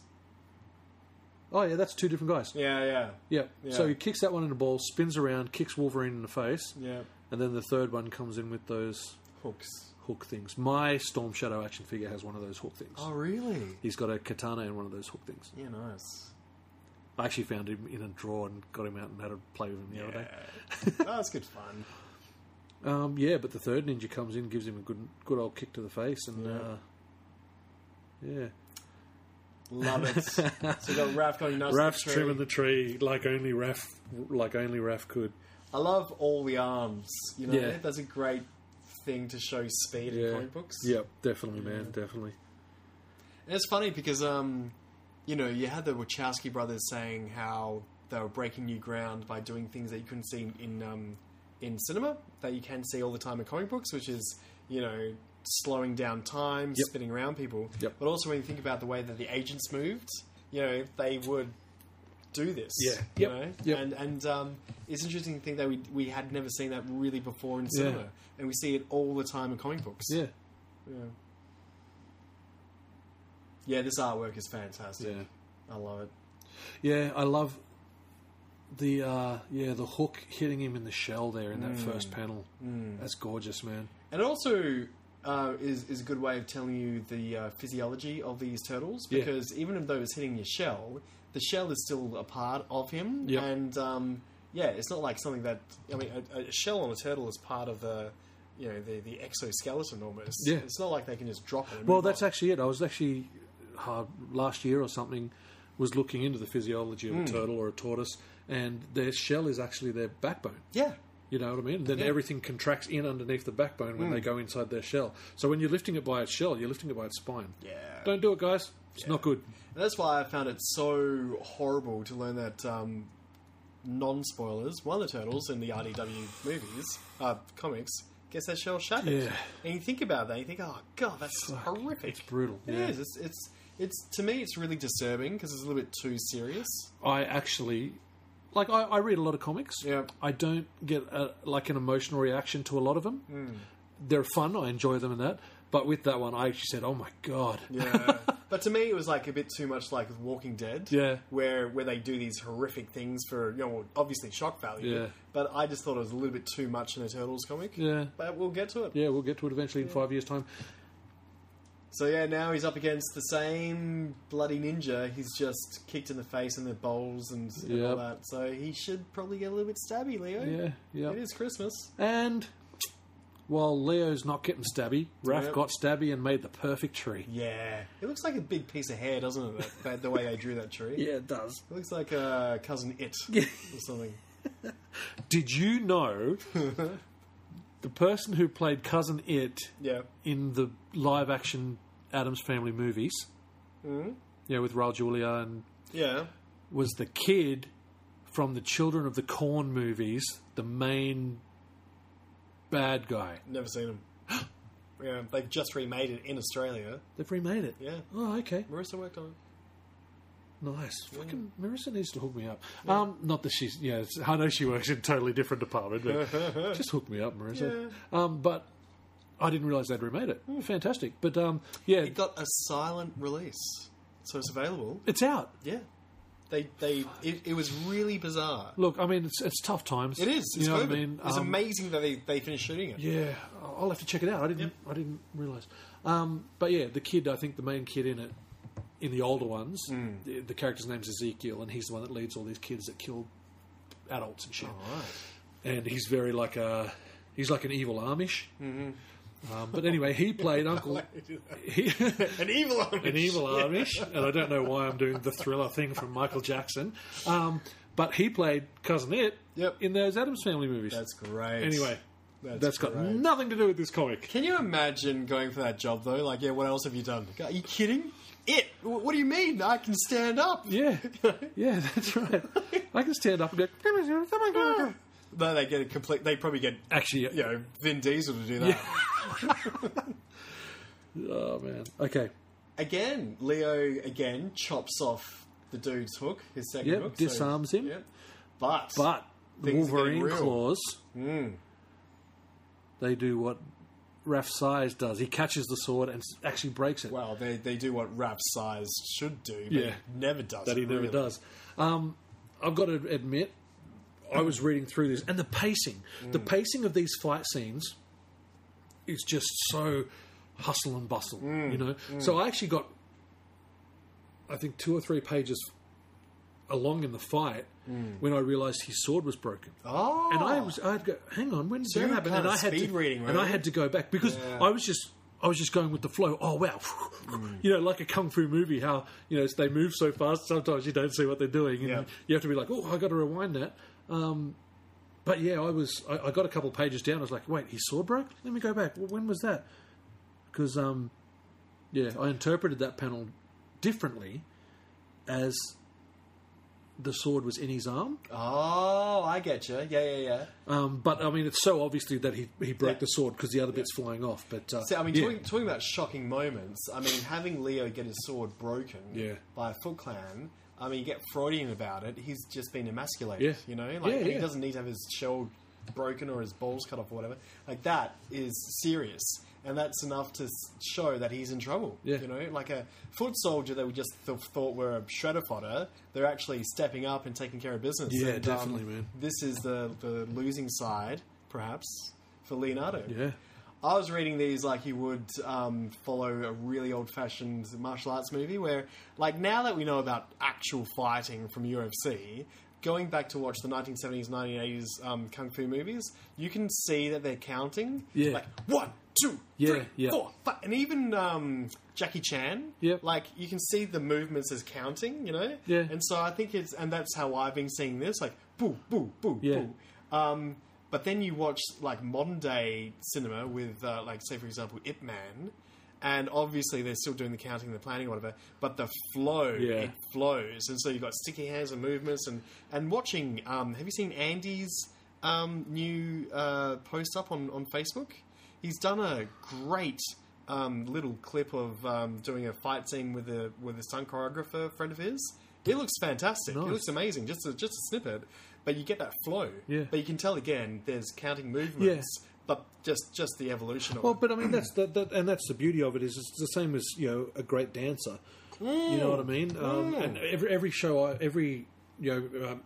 stage show I've done or film I've done where I've had to do the fighting, you got to treat it like a dance. Yeah. You know, and a great dancer, it's to music, so you've got the 1, 2, 3. But I remember seeing this musical.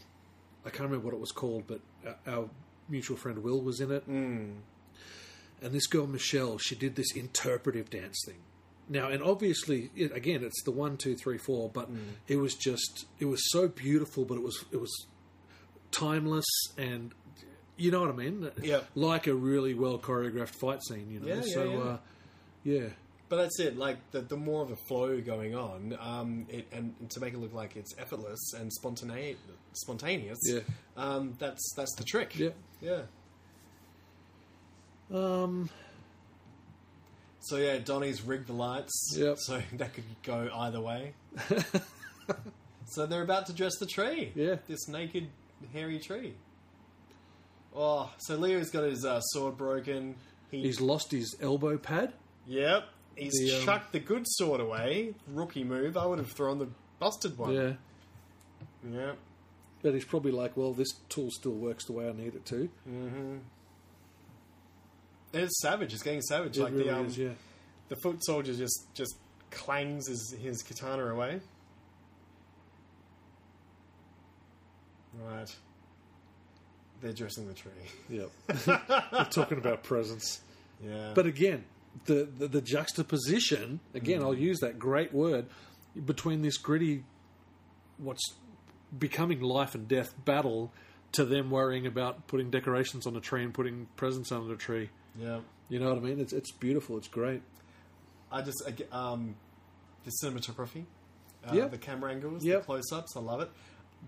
We've got a foot soldier throwing some ninja stars, shuriken. Look at the way it bends in the air. You know, like they're not going straight on. He's got like a good little on it. And you just, again, you get a sense of motion. That's great. Yeah. Yeah. Well, like, speaking of the cricket, you know, bowlers manage to do that, don't they, with a spin of their wrist? You know, it's... yeah. And April's like, I really do enjoy this. I really do enjoy this Christmas shit. And Leo's like, I hate this Christmas shit. But this is their second Christmas. Okay. Well done. Question answered. Right. What have they been doing for a year, Tim? Well, that's the thing. Maybe because Shredder's dead, you know, Triceratons aren't invading anymore. Maybe they're just getting on with life. Like the opening scene of that animated Ninja Turtles movie. Right. I mean, although that's not a happy existence because Leo's in South America, Raf's a Yeah. vigilante. But I mean, just say maybe they've got bloody night jobs or something. The only thing that's happened in a year, Nothing. well, Kirby. Yeah, Donnie's best friend for a day goes missing, and that's it. So they've been hanging out at April's apartment, and that's it. This is where we write The lost years. Ninja Turtles Year 2. Right. And we write the year between Michelangelo Yeah. and Leonardo. And they're just having showers. Oh, they're just drinking. Just I mean, they're teenagers, so they're not Oh, drinking. yeah. They're probably smoking weed. Yeah, that's true. And they should be the worst ninjas by now. Oh my god.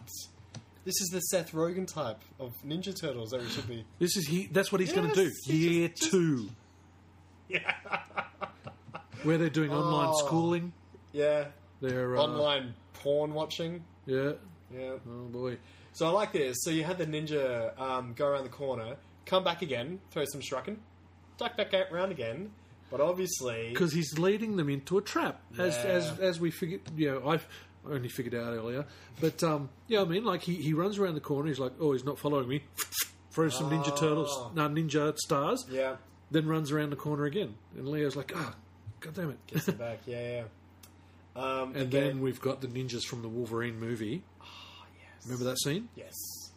And that was very Frank Miller as well. That was Andy was one of those ninjas Really? in the Wolverine movie. Oh, man. The Wolverine. Yeah. Yeah. Andy should hook you up. Yeah, he tried. He tried. I was like, I could be, because in that scene in that Wolverine movie, it was shot in Picton, right, just outside of Sydney. Oh. The scene where the guys, they look just like me. They were hunters and they were talking about killing the bear, and Wolverine stabs one of them with the arrow, says Yeah. it's the poisoned arrow, you killed the bear, whatever. Yeah. And he fights those guys in the pub. They look just like me. Isn't it funny? I could have been one of them.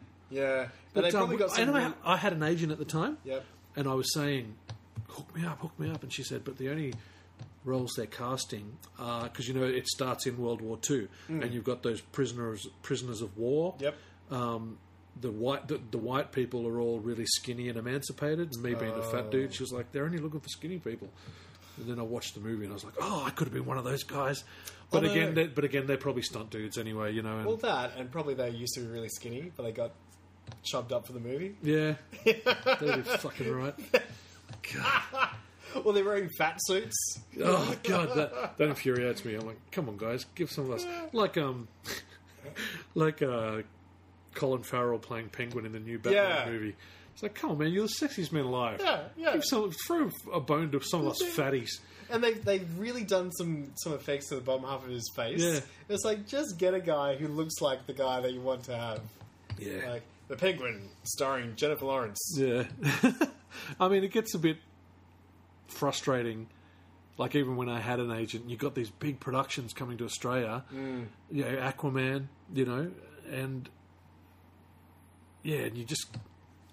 I'm like... Ugh. But anyway, that's a different part of my life. Let's get back on to Ninja Turtles. Ninja Turtles, ninjas with bow and arrows, like at the end of that Wolverine movie. Dangerous.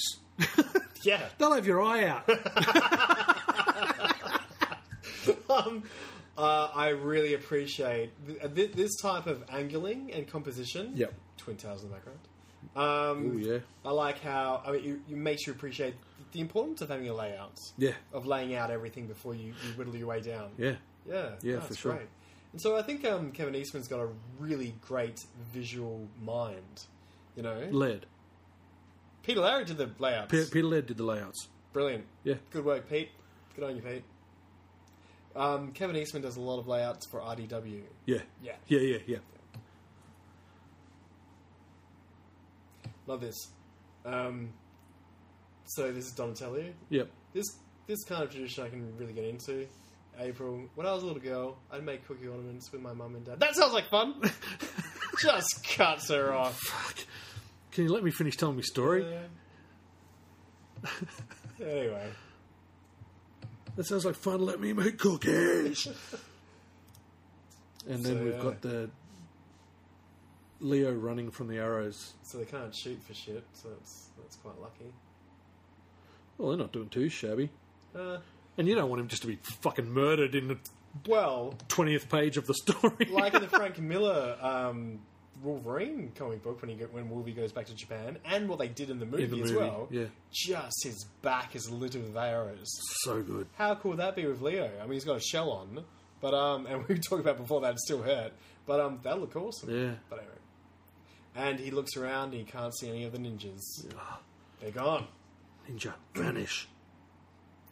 So yeah, B story, starting to sing carols. Yeah, having a good old time. Splash page. So good. Now, that's the panel I posted, the black and white, on social media. Yeah, nice. And again, at this point, I didn't realise that it wasn't just Eastman and Laird. Yeah. No, awesome. And that looks cool. Yeah. He's he's looking up through an alleyway. All these arrows just littered around him. You know, it's a single image with such story to it. You just he's alone. Even if you weren't reading this comic and you had this panel up on your wall, swords drawn, one sword broken, arrows everywhere, and him looking up and not being able to see anyone. That's a powerful image, man. Like, I'm getting goosebumps, man, because that's people write comics off as it's just kids stuff, but you know what I mean. When they get it right, they get it right. But you've got a real sense of danger here. Yeah, and how small he is in that panel. Yeah. You know, compared to the world and compared to ninjas that could be in every window behind every. You know, it's a really powerful image, and I love it. I love it. All right, here comes the snow again. It's going to be a white Christmas, yay! Oh, Now this bit. Creepy. This next page, shadowed figure at the end of the bloody alleyway. Yep. Dude, I literally gasped. I did. I was so invested in this comic, man. When I saw that, I was like, I was like, is it? Have you not read this before? Look, many years ago. Yeah. You know. Because you don't know. You don't know if it's a foot soldier or anything. And that's the thing. When I've read these years ago, some of them I missed and read the Colour Classic version. Oh, okay. Some of them I never read them in order. Yep. So they're all over the place, you know. And so reading them as we are, it's a really, even though I've read 3/4 of them previously, it's a real new experience for me. Yeah. But yeah, I literally, when I saw the shadow, I was like, oh, could it be? Who's that? Yeah. Yeah. So we get a hint that it's a foot soldier, because as he runs away, we can see his costume. So again, it's a come follow me, isn't it? Yeah, but I thought of it as Shredder's cape. Oh, I didn't even think of that, because it looks more like a jacket.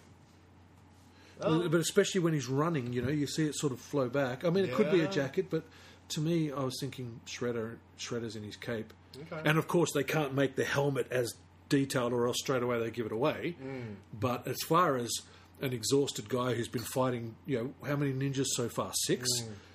You know, looking up with sweat in his eyes, looking at the end and seeing a blurry black shadow. Yep. You know what I mean? Yeah. Sweet and sour turkey. So is that an actual recipe, or is that like an Asian turkey? Man, I'll have a whack at it. Fuck yeah! Fucking cook it, it for sounds me. great. Cook it for me. I'll eat it, but yeah, I don't know. Yeah. I thought it was just something on par when they say, "Hey, I'm going to have an ice cream and cockroach pizza." Oh, right. You know what I mean? Just something weird, trying to. No, I think that's a bit of an Asian influence on that. Yeah. Yeah. Okay. So we're getting into the thick of civilians. Yeah. We're coming out of Chinatown, which is awesome. Yep. And we're coming into... No, we're coming out of the back alleys into Chinatown. Into Chinatown. Yeah. Yeah. This is so, again, Frank Miller. Yeah, it very much is, yeah. You know? And now we've got snow falling. And so, how's the snow look on yours? Fucking beautiful. Beautiful, mate. Look at it. Look at those. So, my question would be, is that drawn on, or do you reckon that's like a flick of some gum or something? Yeah, I couldn't tell you, mate. I really don't know. Awesome. Yep. I've known of artists to use whiteout pens Yeah. But I'm really I not used to sure. use it when I was doing watercolors and pencils, and you pop this gum on, and then you wait for the watercolor to settle, to dry. Then you go over it with an eraser, and the gum would come off, and it leaves a patch of white. So that's how I would have done this. Yeah, okay. But, Yeah, cool. yeah. But again, yeah, they've got that sort of mushy, not great snow. Not great, Parish of Smiggin snow. No. Yeah, I mean, this is a bitterly cold Queanbeyan snow that happens once every 10 years. Oh, right. You know what I mean? Here we go. I like this. And so we've got, is that Mikey? Mikey's the one cooking, yes. And so I'm assuming this is Raph. So Mikey says, any sign of Leo yet? Nah, but don't worry. Leo's always on time. Mr. Perfection, remember? And that's why I think it's also counted for him to doing this, because he is Mr. Perfection. Yeah. But I like that sibling rivalry. Yep. Yeah. But here we go. Look at this artwork of the bottom page. Yep, the bottom And then we panel go there. to the start of the other one. And now you can completely see the difference. Yeah. Just gritty. We're on the streets. It's dark. And now we've got... And I love this, because now we've got... Every time we see a new ninja, a new foot soldier, it's an evolution up. It's a different style, Yeah, so now we've got Big Trouble in Little China. Yeah. Straw hat ones. Yeah. Throwing snowballs. Yeah, that confused me a bit. Yeah. Because again, I thought, they're throwing ninja stars. But then when he gets hit with snowballs, I'm like, were they ninjas or were they just kids in wacky hats? But I mean, they are ninjas. But it's like what you were saying. They really are drawing him into a trap. Yeah. So they don't want to kill him. They just want to... It's like they want to make a point. Yeah. And I think That's it. Don't kill him. We'll get Then to he that. won't learn nothing. Yeah.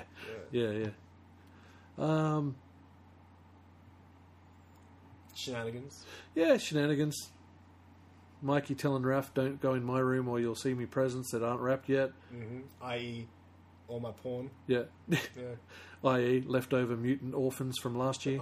Yeah, exactly. A whole year ago. Second truckload that I saved that I didn't tell anyone about.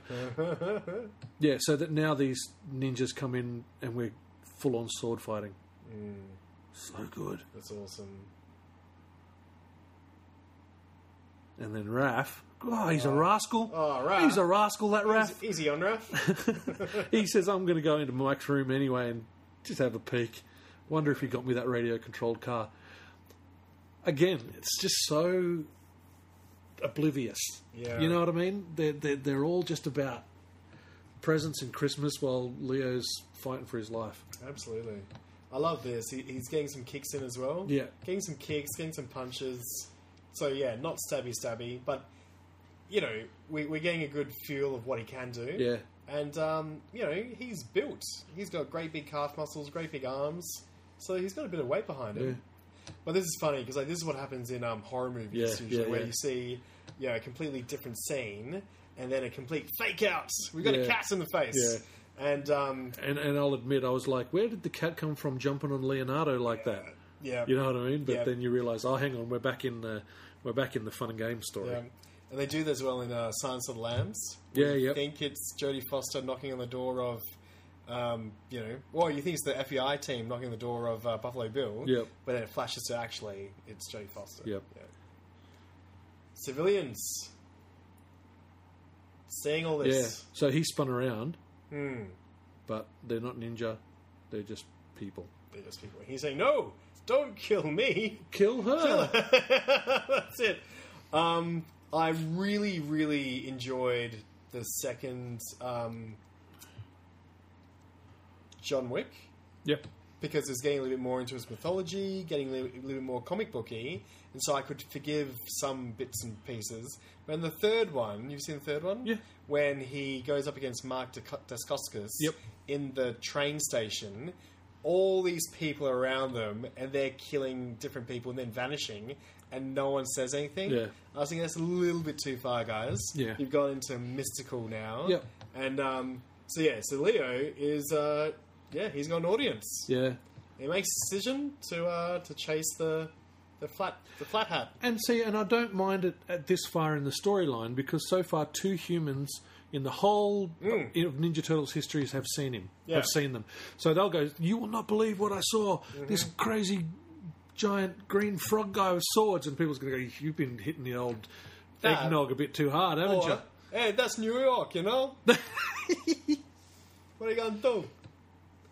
Alright, so we got Clunk. So Clunk's survived a couple of episodes. Yeah. Okay, look, we've been going for about an hour, and we're halfway through.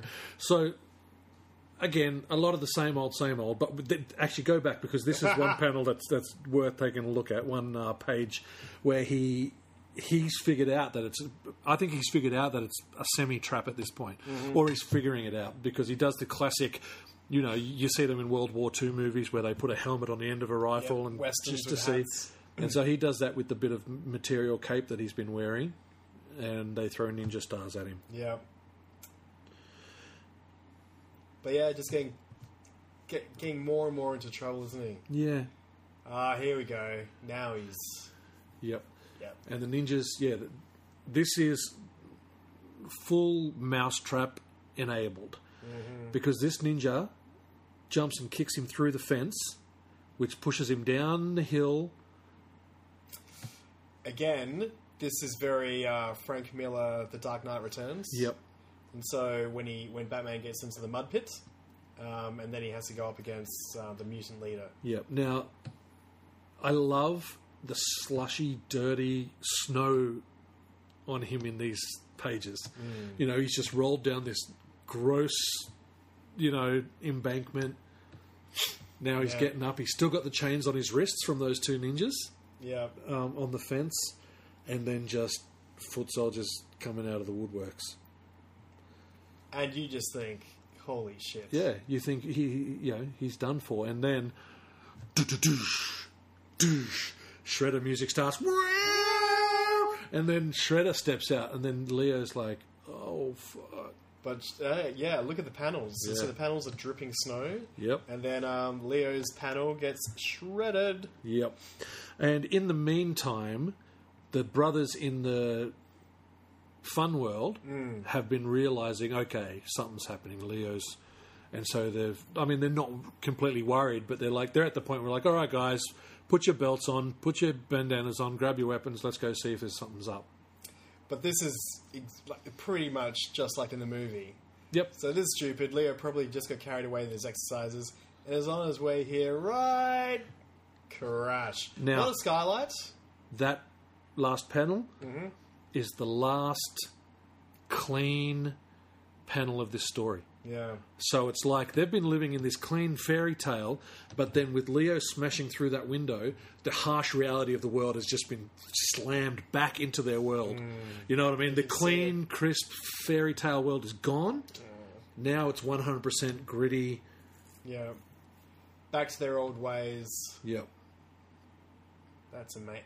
It's just, just a person going through a window, but the way it takes three panels, it's almost like three camera angles. Yeah. Like in remember the Van Damme movies when he'd do a good elbow or something, and they'd cut it so it'd go bang, bang, bang, and you'd get it in three angles. Yeah. And, or a great kick, and they show it again and again and again. But from the different angles, yeah. Yeah. And so Leo's on the ground, the other turtles are like, oh shit. And then we end with a massive splash page. Leo says he's back, the Shredder. And everyone is like, oh my god! Oh no! And then, to be continued in Ninja Turtles 10, which again, as you said, means it's not a one-shot. No! So this is their first real sort of cross-promotion, you know? Yeah, yep. To be continued in The Amazing Spider-Man. Yeah, exactly, man. Yeah. And that's great. Like it's almost like they tried so many different things, and they thought, oh shit, you know what? We should probably build the Shredder up a little bit more now, because we tried to move away from him, wasn't working. We're in the thick of the cartoon now as well, I think, and depending on what year this is, and so Shredder's back as a main bad guy. Yeah. And then I've got the annotations by Kevin Eastman and Peter Laird. Excellent. Okay, and I was wrong. Ah. First thing first is Kevin Eastman he doesn't have a lot to say about this issue, but he does say, years earlier when we were talking about what to do in issue 2, we were determined we weren't going to be like other comic books and we were never going to bring back Shredder. right? But then he says, then we started thinking more about it, and they had put the Ninja Turtles in New York City because that's where superheroes lived. Yeah. And then they started to think, well, what if we moved them to where we live now, which is I don't even know, some other state, some other city, and they were like, but to move them into a smaller city in the suburbs, something really big has to happen. And so they were brainstorming this whole thing, and then they were like, well, I think the only thing big enough to send them away from their home is to bring Shredder back. To have their asses kicked. Yeah. Yeah, right. So that's basically what Kevin Eastman laid out in his... That's why they brought Shredder back. They were determined not to. They didn't want to, this to be a Batman-Joker thing. Why not? That's a very successful... formula. Yeah, but, you want to make your own mark sort of thing. Now, Peter Laird. Okay. He said so much. Obviously, I read it wrong. He actually starts his annotation with, although Kevin had gone on to do many other comics, including a number of TMNT comics after this issue, I think this represents a high point for his ability to lay out a story. So it was Eastman who laid them all out. Thought so. I think I was getting confused with last week how Laird laid out the whole Kirby ones. Yeah. So I'm getting mixed up. No, Kevin's just very cinematic, and he loves his Chinese kung fu movies. Yeah, and you can tell, I've looked at this issue many times, and I cannot find one flaw in his layouts. I think they're incredible. Well, thanks, prick. You're looking for flaws? No, he's just saying how good it is, dickhead. Getting the other guys involved with the inks and tones as well, as I recall, a necessity to get the book done and to the printer in time to meet our publisher deadline. Blah, blah, blah. Anyway, and he goes on, he says, it was a real mashup sort of thing, Yeah. Yeah, actually, look, here's a picture of the... Sorry, not very good for the viewers, but he put in some of the layouts, but he's also put in the whole wraparound cover there as well. Oh, yes. So where you can clearly see it's Shredder's helmet and his right eye is looking through the foot soldiers. And that really shows what's going on. Yeah. Like the foot against the turtle to lead them towards Shredder. Yeah. Yep. Yeah, great cover. Great And cover. who did the pencils? That was Lawson? No, those were Eastman's layouts. Those are his layouts. That's his layouts. They're so detailed. Yeah, man. You might as well say he penciled it. Yeah. All right. Okay. And and I think, so that's it. Cool. So I think Eastman penciled it and Lawson inked it. Lawson inked... I agree. I think Lawson inked the gritty style. Yeah. And then the other guys, Bison and... I'm sorry, I forget the other one. Did the cleaner style. Okay. Yeah. Yeah. Awesome. A good mashup. Yeah. And I never picked that up before. And I really did, and I know I've said it a few times, the difference between the clean panels and the dirty panels, and to the point where Leo smashes through the window, and from then on, no more clean panels. The dark, harsh reality of the world, the future has come back into their world, and it's all over, baby. Yeah. It's like the point of no return, isn't it? Symbolism. Yeah, for sure. Yeah. So, 5 out of 5. No, Yeah. look, it was really great comic. I really did enjoy this one, man. But it's amazing to see the core story, like forget about going off-world, because obviously they did an origin story, they're going to bank the Shredder, Yep. and then just go nuts. Then they've said, probably should bring him back in. And through this, we're going to see the core story and how that, transcribes over to the movie. Yeah, but this, to me, is what Ninja Turtles are. I was actually surprised how quickly they went into space. Again, when I said, when I originally read them, I never read them in order. You know what I mean? Yeah. So I thought the space stuff came years later, but this feels like... Okay, let me think of an example. Like the beginning of a third movie in a trilogy where you have your... I can't even think of a good example, though. You have your origin story, Yep. right? You have your sequel, Yep. which is wacky. Which is the wackiness. We change up everyone's expectations. Yep. And then for the third one, you're like, Tie back. Screw it, let's give people what they expect. Yeah. Because this is what they want. And look, hopefully, maybe not in this story, but like we were talking with Ghostbusters, you know, the game tied everything together, you know. And if you ask me, the Dark Knight trilogy, Yep. right? I mean, and although Dark Knight Rises, that's the third one? Yep. Yeah, although that is debatably the weakest film in the three, Oh, yeah. you watch them all together, it does tie everything together. The third movie usually does circle back to the first. Yeah. So when you see the Matrix Revolutions, they're even fighting in the same locations as to the first movie. Right. Just darker. Yeah. And look, and even not understanding this formula, it's actually the same plan I have for my Gorilla My Dreams as well. Oh, there you go. I know we sort of tie back to this a fair bit, but I've got my Act 1 or my first movie, my book 1, which is going to be dealing with Lucifer Bim Bom. Yep. Right? And then I've got a second arc planned out which explores, do I say it? Explores what life is like in Struggle Town with a power vacuum in the criminal world. Cool. And then the third book, the third chapter of the trilogy is Lucifer Bim Bom's father All right. coming to town Cool. to clean up. Yep. Kind of like Die Hard. Yep. Bang, you've got Hans Gruber. Second one, you've got airplanes, wackiness. Third one, you've got Hans Gruber's brother. Yep.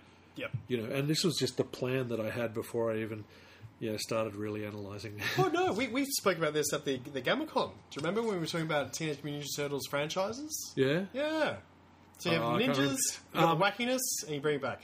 I do know that episode is in our thread, so if you go back through our published podcast, I think it's episode 7 or something like that. So go back, guys. We reviewed all the movies first.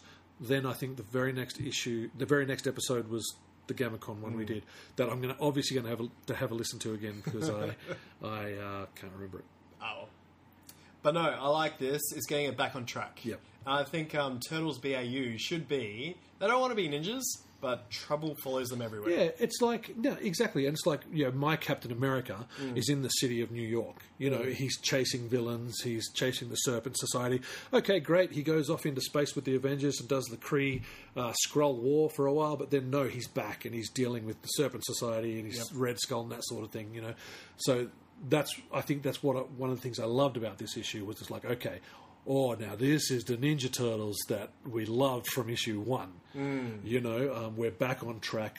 The X-Men aren't in Australia anymore. They're back in wherever the hell X-Men live. You know what I mean? Batman's not in the desert. He's back in Gotham City. Yep. The stuff like that you really want. And it also shows that this time away from being ninjas, actually, even though it's beautiful and it's lovely and it's more positive and probably mentally healthy, isn't good for you if you're a ninja. And it softened them. And it can't last. Yeah. You are ninja. Your purpose in life is ninja. Is revenge. Yeah. Well, it's like Rocky. When he gets a little bit too successful and it all goes to his head, softens up, loses a match. Yeah. Love it. Great stuff. Great issue. We're back on board. Yes.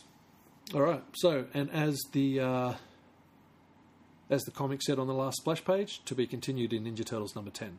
Excellent. Which we'll be doing next week. Yeah. So, this is funny. Like, the last couple of issues have been around Christmas. And it's Christmas baby. for for us. Yeah. We need to figure out what's happening over Christmas. How long are you going? Look, that's something. That's a conversation to have off mic. So, listen, guys. Thanks again for listening. I hope you enjoyed our really thorough look at this comic. Even though we did have to sort of rush through the second half of it, but we could have sat here and done 2 hours just on this. That's great. But guys, yes, thanks for listening. I'm going to this week again just tell you, hit the link in the show notes to enter our Ninja Turtle Digital Comics competition. Okay, you've probably got 2 weeks left, guys. So hit the link, enter. You could be winning $100 worth of digital Ninja Turtle comics. They're from all different eras of the Turtle history. Okay, so you'll get some of the old Eastman and Lairds. You'll get some of the new IDW stuff as well. Yeah, so I think that's about it. Hit the link, enter the competition, spread the word of the podcast. Thanks for listening, guys, and Be good to each other. This was a Turtle Boy podcast.